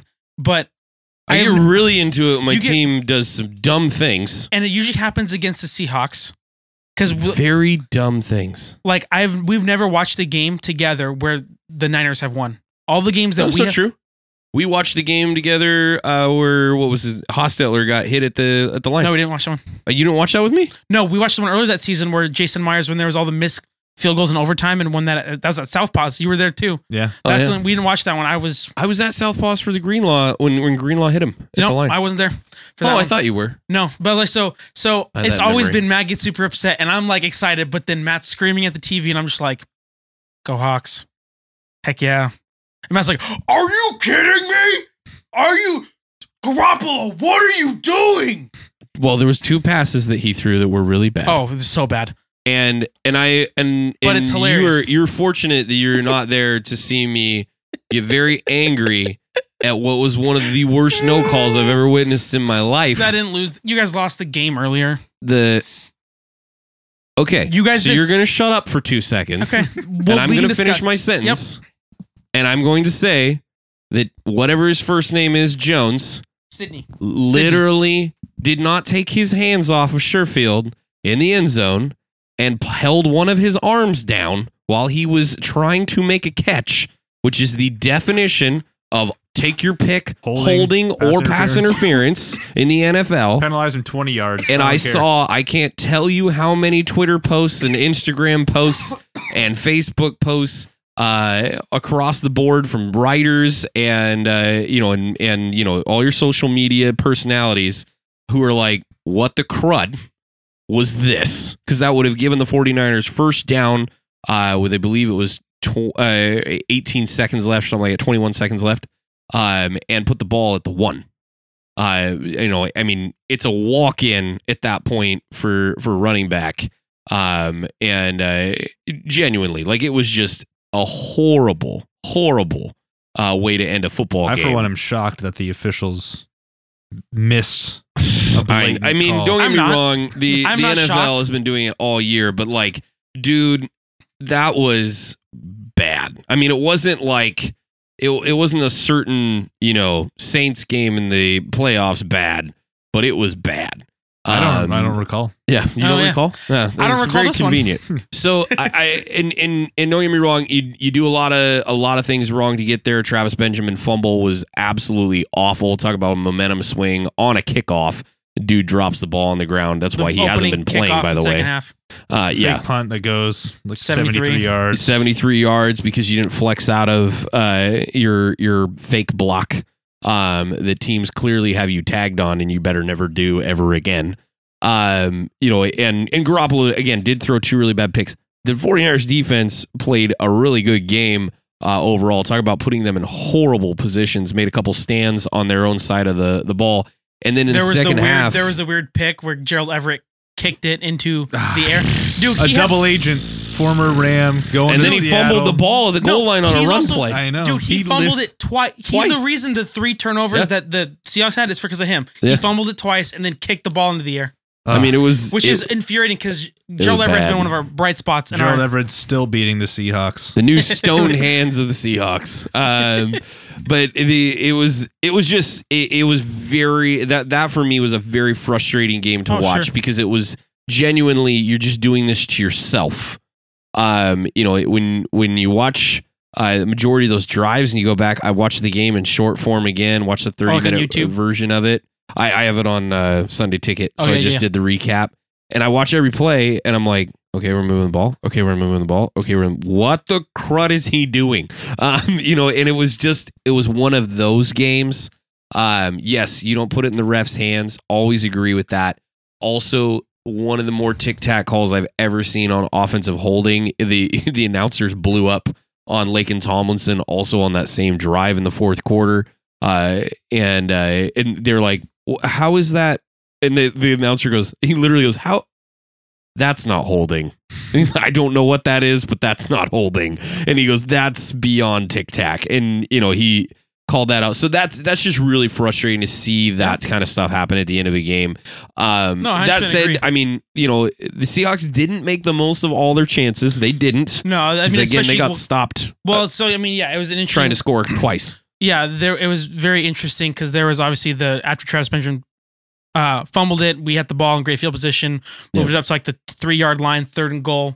Russ throws it to Gerald Everett, that weird interception. But then that sets up the safety of Carlos Dunlap. Right. So then that kind of worked out. I mean, in that way, when you can, the thing we talked about before is like if you can score points without your offense. Mm-hmm. I mean, that was great. And the 49ers also, Robbie Gould missed an extra point in this game. Another weird thing that happened. It was every weird thing that could happen in football happened in one game. So the 49ers give up a total of 10 points on special teams, defensive turnover. Yeah. And that becomes the difference in the game, 100%. 16 unanswered. And at some point, somebody had to win that football game. And when the 49ers decided not to go over the 50-yard line till under 2 minutes left in the fourth quarter in the second half, that's on them. It was so funny. It was just this dumbest thing. So I had to leave early, around 5 minutes left in the fourth. And I'm watching on my phone. I'm at the store getting some stuff. And we get the ball with like 3 minutes left. We get the first down to make it 1st and goal. I'm like, that's won the game, for the most part. And I was like, yes, I was getting ready to turn the TV off. I was like, we can kick a field goal, go up 2 scores. They can't score. They can't do that.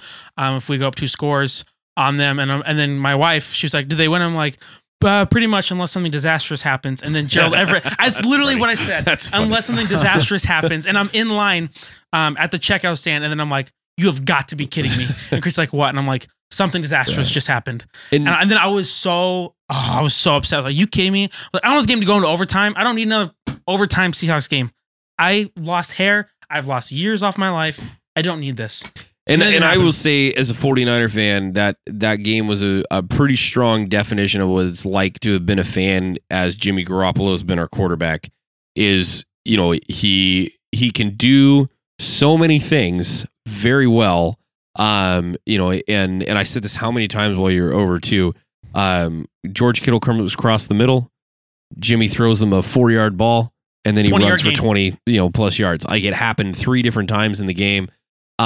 Jimmy is very good at finding the open spots in offense, and Kyle creates these plays where Jimmy doesn't have to throw the ball far, and you create the opportunity for the yak. It's because you have a receiver running opposite of where the safeties are going and things like that. So all he's got to do is beat one guy. No one guy is out there tackling George Kittle or Deebo Samuel. Like, that just is not happening. And when you have both those guys going, it's great. Jimmy just doesn't have to do a ton. And when you get him moving outside the hash or outside the blocks, he's great. And he's very accurate. But when you have him stand there as a passer and he overthrows George Kittle at the peak of his jump in the middle in double coverage, when, by the way, he had Sherfield out on the left with no safety on him. Like that stuff is so infuriating. And I think it just showed again on Sunday.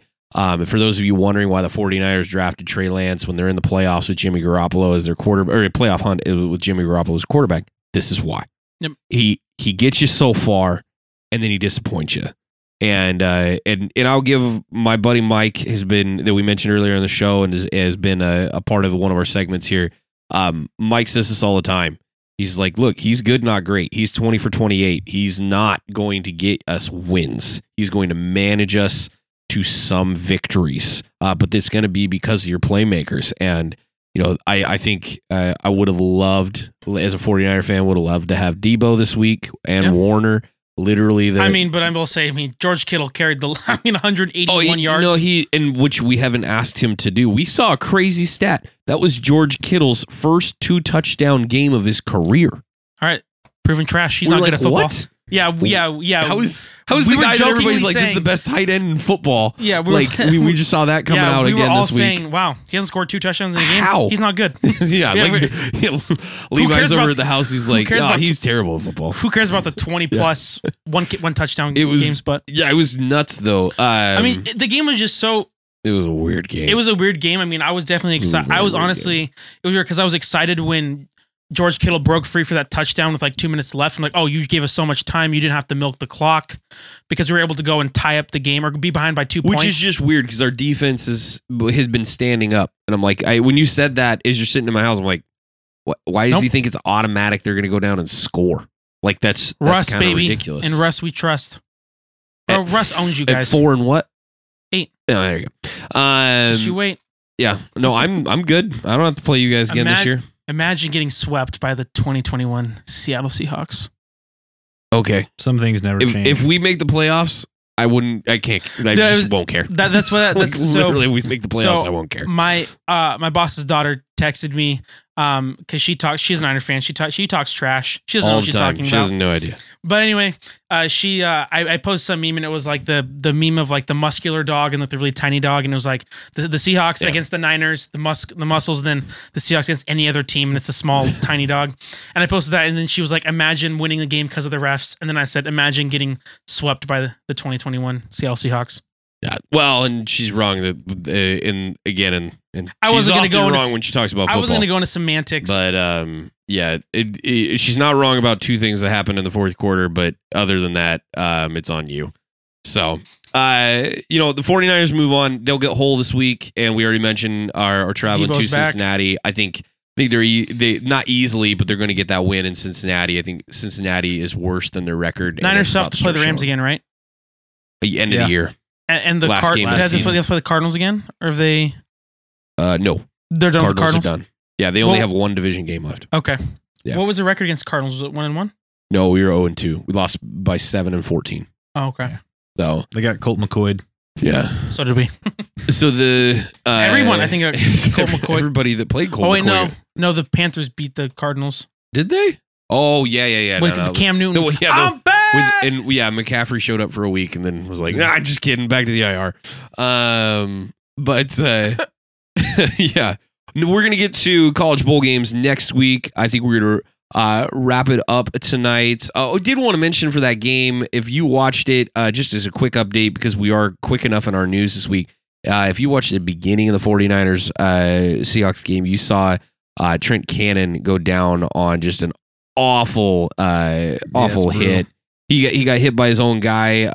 Tuafonga was coming on the backside of a special teams tackle, the opening kickoff, and Cannon went down head first into his knee, thigh area, and you saw his neck bend back. Scary situation. Was out on the field for a long time. Delayed the start of the game by about 20 minutes. He left the field in an ambulance. He has actually been discharged from the hospital. On his way home, back to Santa Clara. He is in concussion protocol. They actually expect him to be able to play again this year if he so desires. Yeah, he was the kickoff returner for the 49ers and a special teams player, been a key contributor there most of his career. It was his 4th year in the league. So, well, that just reminds me of the Darrell Taylor injury the Seahawks had, where it was like the ambulance came to my field, and I know you were done for the season, maybe done career for all we know. Oh yeah. And then they're okay, and I'm glad the NFL is taking those precautions. in those ways. he was moving around. You could see him moving his head, moving his arms. Always a good sign. He talked. He has his eyes wide open. All that good stuff that you want to see. You just can't take that stuff lightly. It's always a little jarring too, because you'll see guys get taken off on stretchers on the cart, and then it's a different thing when they're getting taken off stretchers. When the ambulance comes on the field. It's like, oh, so there's like bad, and then there's like, we need the ambulance right here bad. Mm-hmm. So it's always scary. We can't waste time walking them off the field to the ambulance. Yeah. But that's good news. I saw that and I was like, oh dear Lord. Well, definitely glad to see it. There was a number of key injuries. We mentioned a few of them around the league this last week. I'm trying to remember the Ravens one. My bad. Marlon Humphrey's out for the season. Torn pec. Yeah. Yikes. They've lost both their starting cornerbacks. Lost and $1 million. 3 running backs. Yeah, that's brutal for them. Trent Cannon, by the way, was a Raven at the start of the season. So the injury bug from the Ravens followed him. Also, Tre'Davious White torn ACL, I believe, in practice. Cornerback for the Bills. That's a huge blow to that team trying to make the playoffs. Yeah, that really is. When I saw that, I was bummed because the Bills were my Super Bowl pick. I was like, dang it, that sucks. Oh, what other one? I mean, I think we didn't even talk about it last week, but Christian McCaffrey is done. Dalvin Cook didn't play on Sunday. Dalvin Cook didn't play. Madison. All of those top 4 running backs have been just bugged with injuries. Christian McCaffrey, Derrick Henry, Aaron Jones hasn't played. Hurts missed Sunday and could be out for a bit. They're saying Daniel Jones may be done for the year. He'd definitely be done for the year. Swift didn't play this week. I think he's questionable to come back this week. It was very optimistic because I was it was a Thanksgiving game that he got injured. They were really scared, and then after the game they're like, it's much better than we thought. And so this seemed to be more of a precautionary. Good. We're gonna let him rest because he's their star player. Yeah. Let's see. Hopkins Corey Davis is out for the season. Yep, heard that. Corey Davis is gone. His abdomen. Him off my team. Some of these things are from this week's report, but we're still. Yeah, a lot of guys are going to be out still. I try to remember. Once again, the Giants receiving core is basically out. It's broken. Allen Robinson didn't play this week either. Waller was out as well. Yep, Waller was out. Their rookie played the entire game again. Kyler Murray was back. Yeah, Kyler. Yeah, I mean, they in had a big way for game. me in fantasy. I put up another. And wasn't sad about almost that. 170 points this week in the C League. 2 throwing touchdowns, 2 rushing. Back to normal Kyler. Yep. Kyler Murray. Business. Fantasy updates were walking out on this episode. I think I won everything but the A League this week. I won everything but the B League.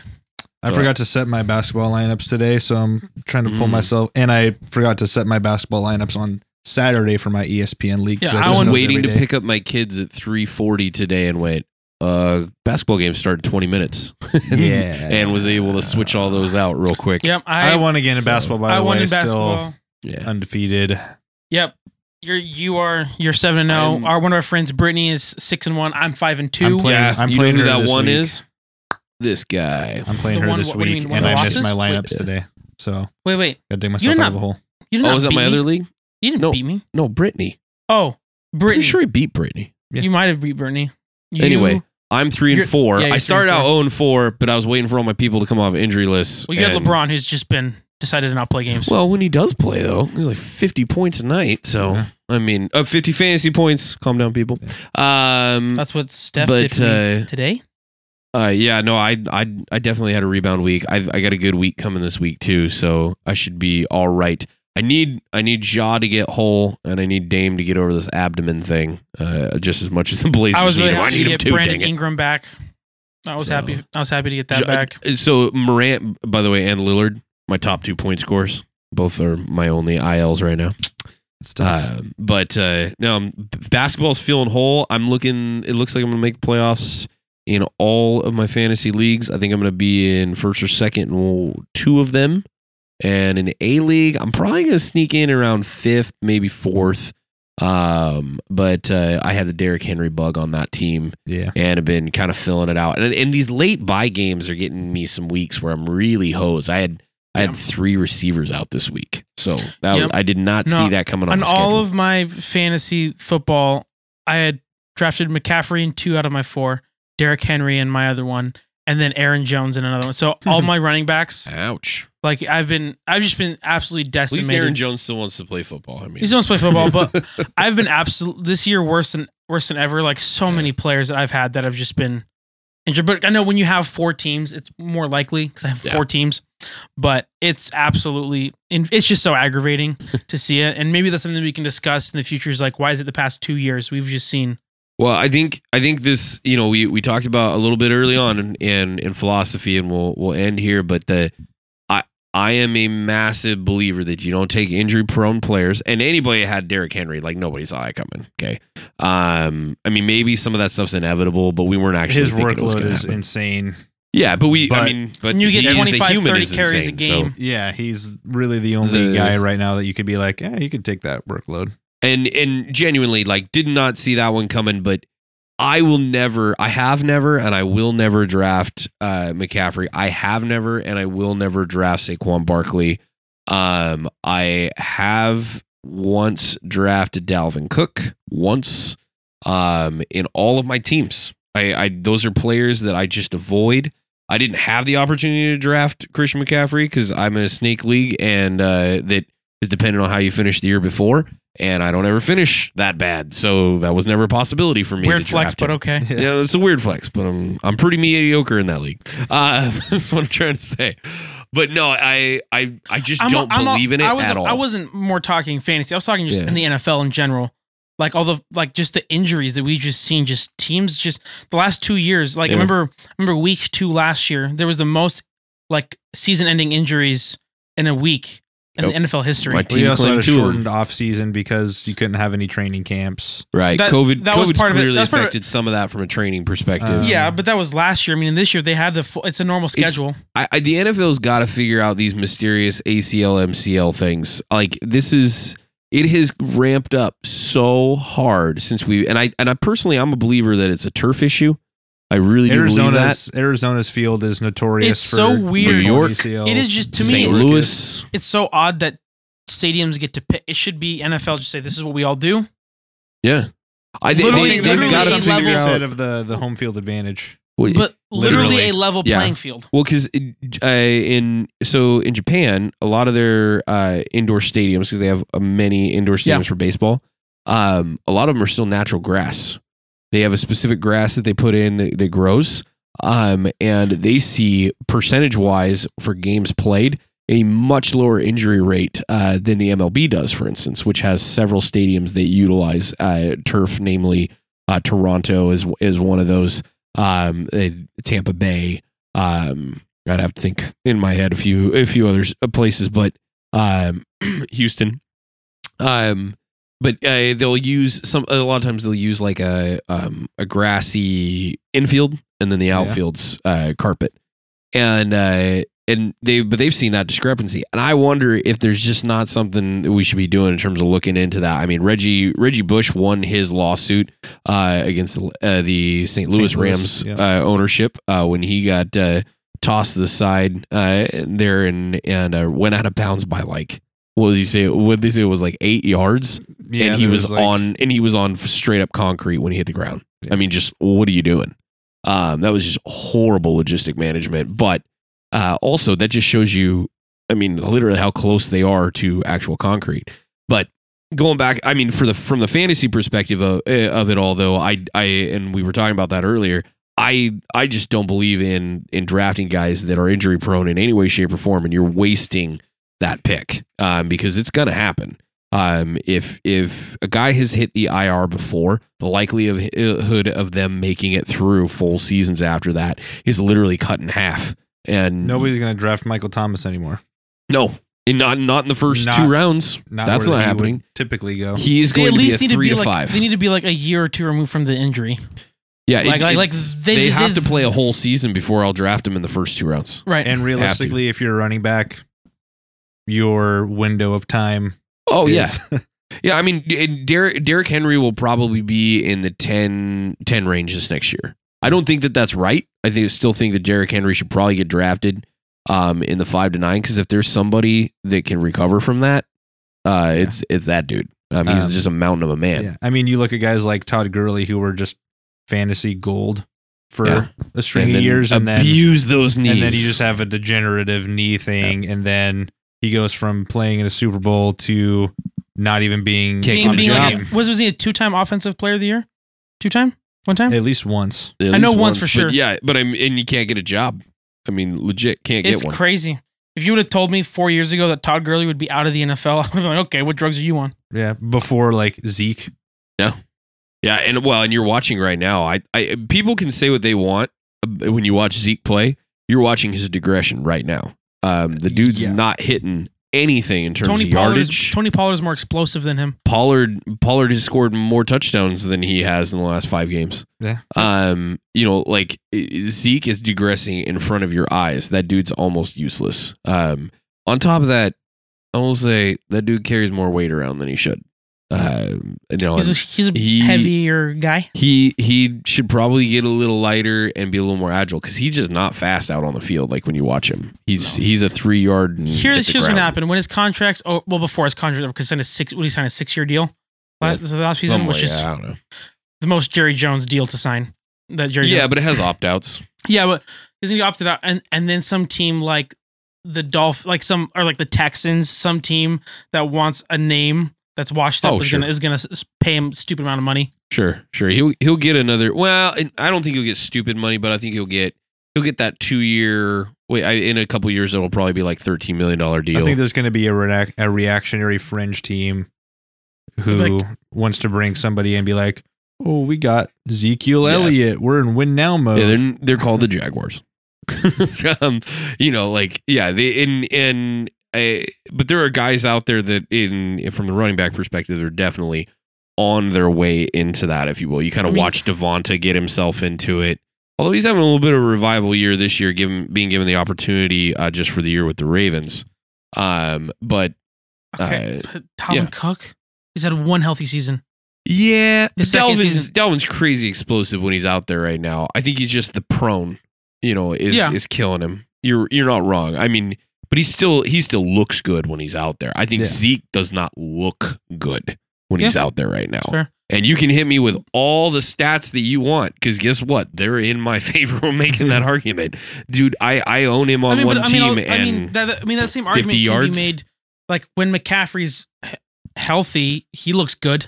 He looks great. He looks fantastic. He looks like the best player in football. Oh yeah. The play that he made where he didn't touch the ground on that clear tackle they had him on, and his elbow just barely misses grass. Oh my gosh. Like, that was one of the freakish things I've ever seen. And then he's like down 2 weeks later with a ankle thing or whatever. Yep. I think you got to be really considerate of health when you're drafting a fantasy team. And Zeke is 100% touchdown dependent, like 100%. If in a divisional game, I'll start him. Non-division, I literally want to put somebody else in there. I know you leave him in there because he's Zeke and he could get you 20 that night, but dang it, I am starting to become somewhat of a non-loyal Zeke owner. I'm very happy that I drafted Joe Mixon instead of. Amen to that. They're on the same team. That's the team where I have Mixon and Zeke together. Really? Yeah, I had the back. Mixon was super injured last year. He stayed. Yeah, I felt like he was young enough. To take that. Plus, he wasn't my first running back. So this is crazy. Zeke's only 26. Yeah, and you're watching. He looks like he's 31. No, by the time he's 28, I'm telling you, he's done. He just doesn't have the legs. He's 765 yards, which is 8th. Mm-hmm. 8 touchdowns, tied for 5th, averaging 4.4 a carry, 22nd. Yeah. But they aren't using him. They aren't using him because he's slow. Yeah. He's 6th in rush attempts. Yeah. 107. Yeah, ESPN. Well, that's just because he's whole. That's got to be all that is. Yeah, he's 6th. So many guys he's get hurt. 6th at 173 attempts. Yeah. No, that 173. So he's barely going to break 200. Just think about what Derrick Henry would have done this year. I think Derrick Henry still second. Is still second. But yes, also Derrick Henry. Derrick Henry is still has more. Let me think about Derrick Henry has 937 yards. How many carries does he have? 173. Yeah, let me look up Derrick Henry. Because when you think about running the football and how frequently people always get the football. Yeah. Like Cooper Kupp already has 100 receptions. So Yeah. 173 to a running back so far is Not a lot. Not a lot, really. Not a lot. Well, it'll be a couple weeks here, and they're going to go through the gauntlet of divisional games. Obviously, the Cowboys are. So I'm going to feel a little better about starting them in those games. We'll see what goes down and transpires as far as the play calling. But they also have given Dak the ball a ton. And he hasn't turned it into fantasy points for me, really, because Dude. I lost this week because he put Oh my me goodness. 11 points. Derrick Henry, just in 2021, in 8 games started, Mhm.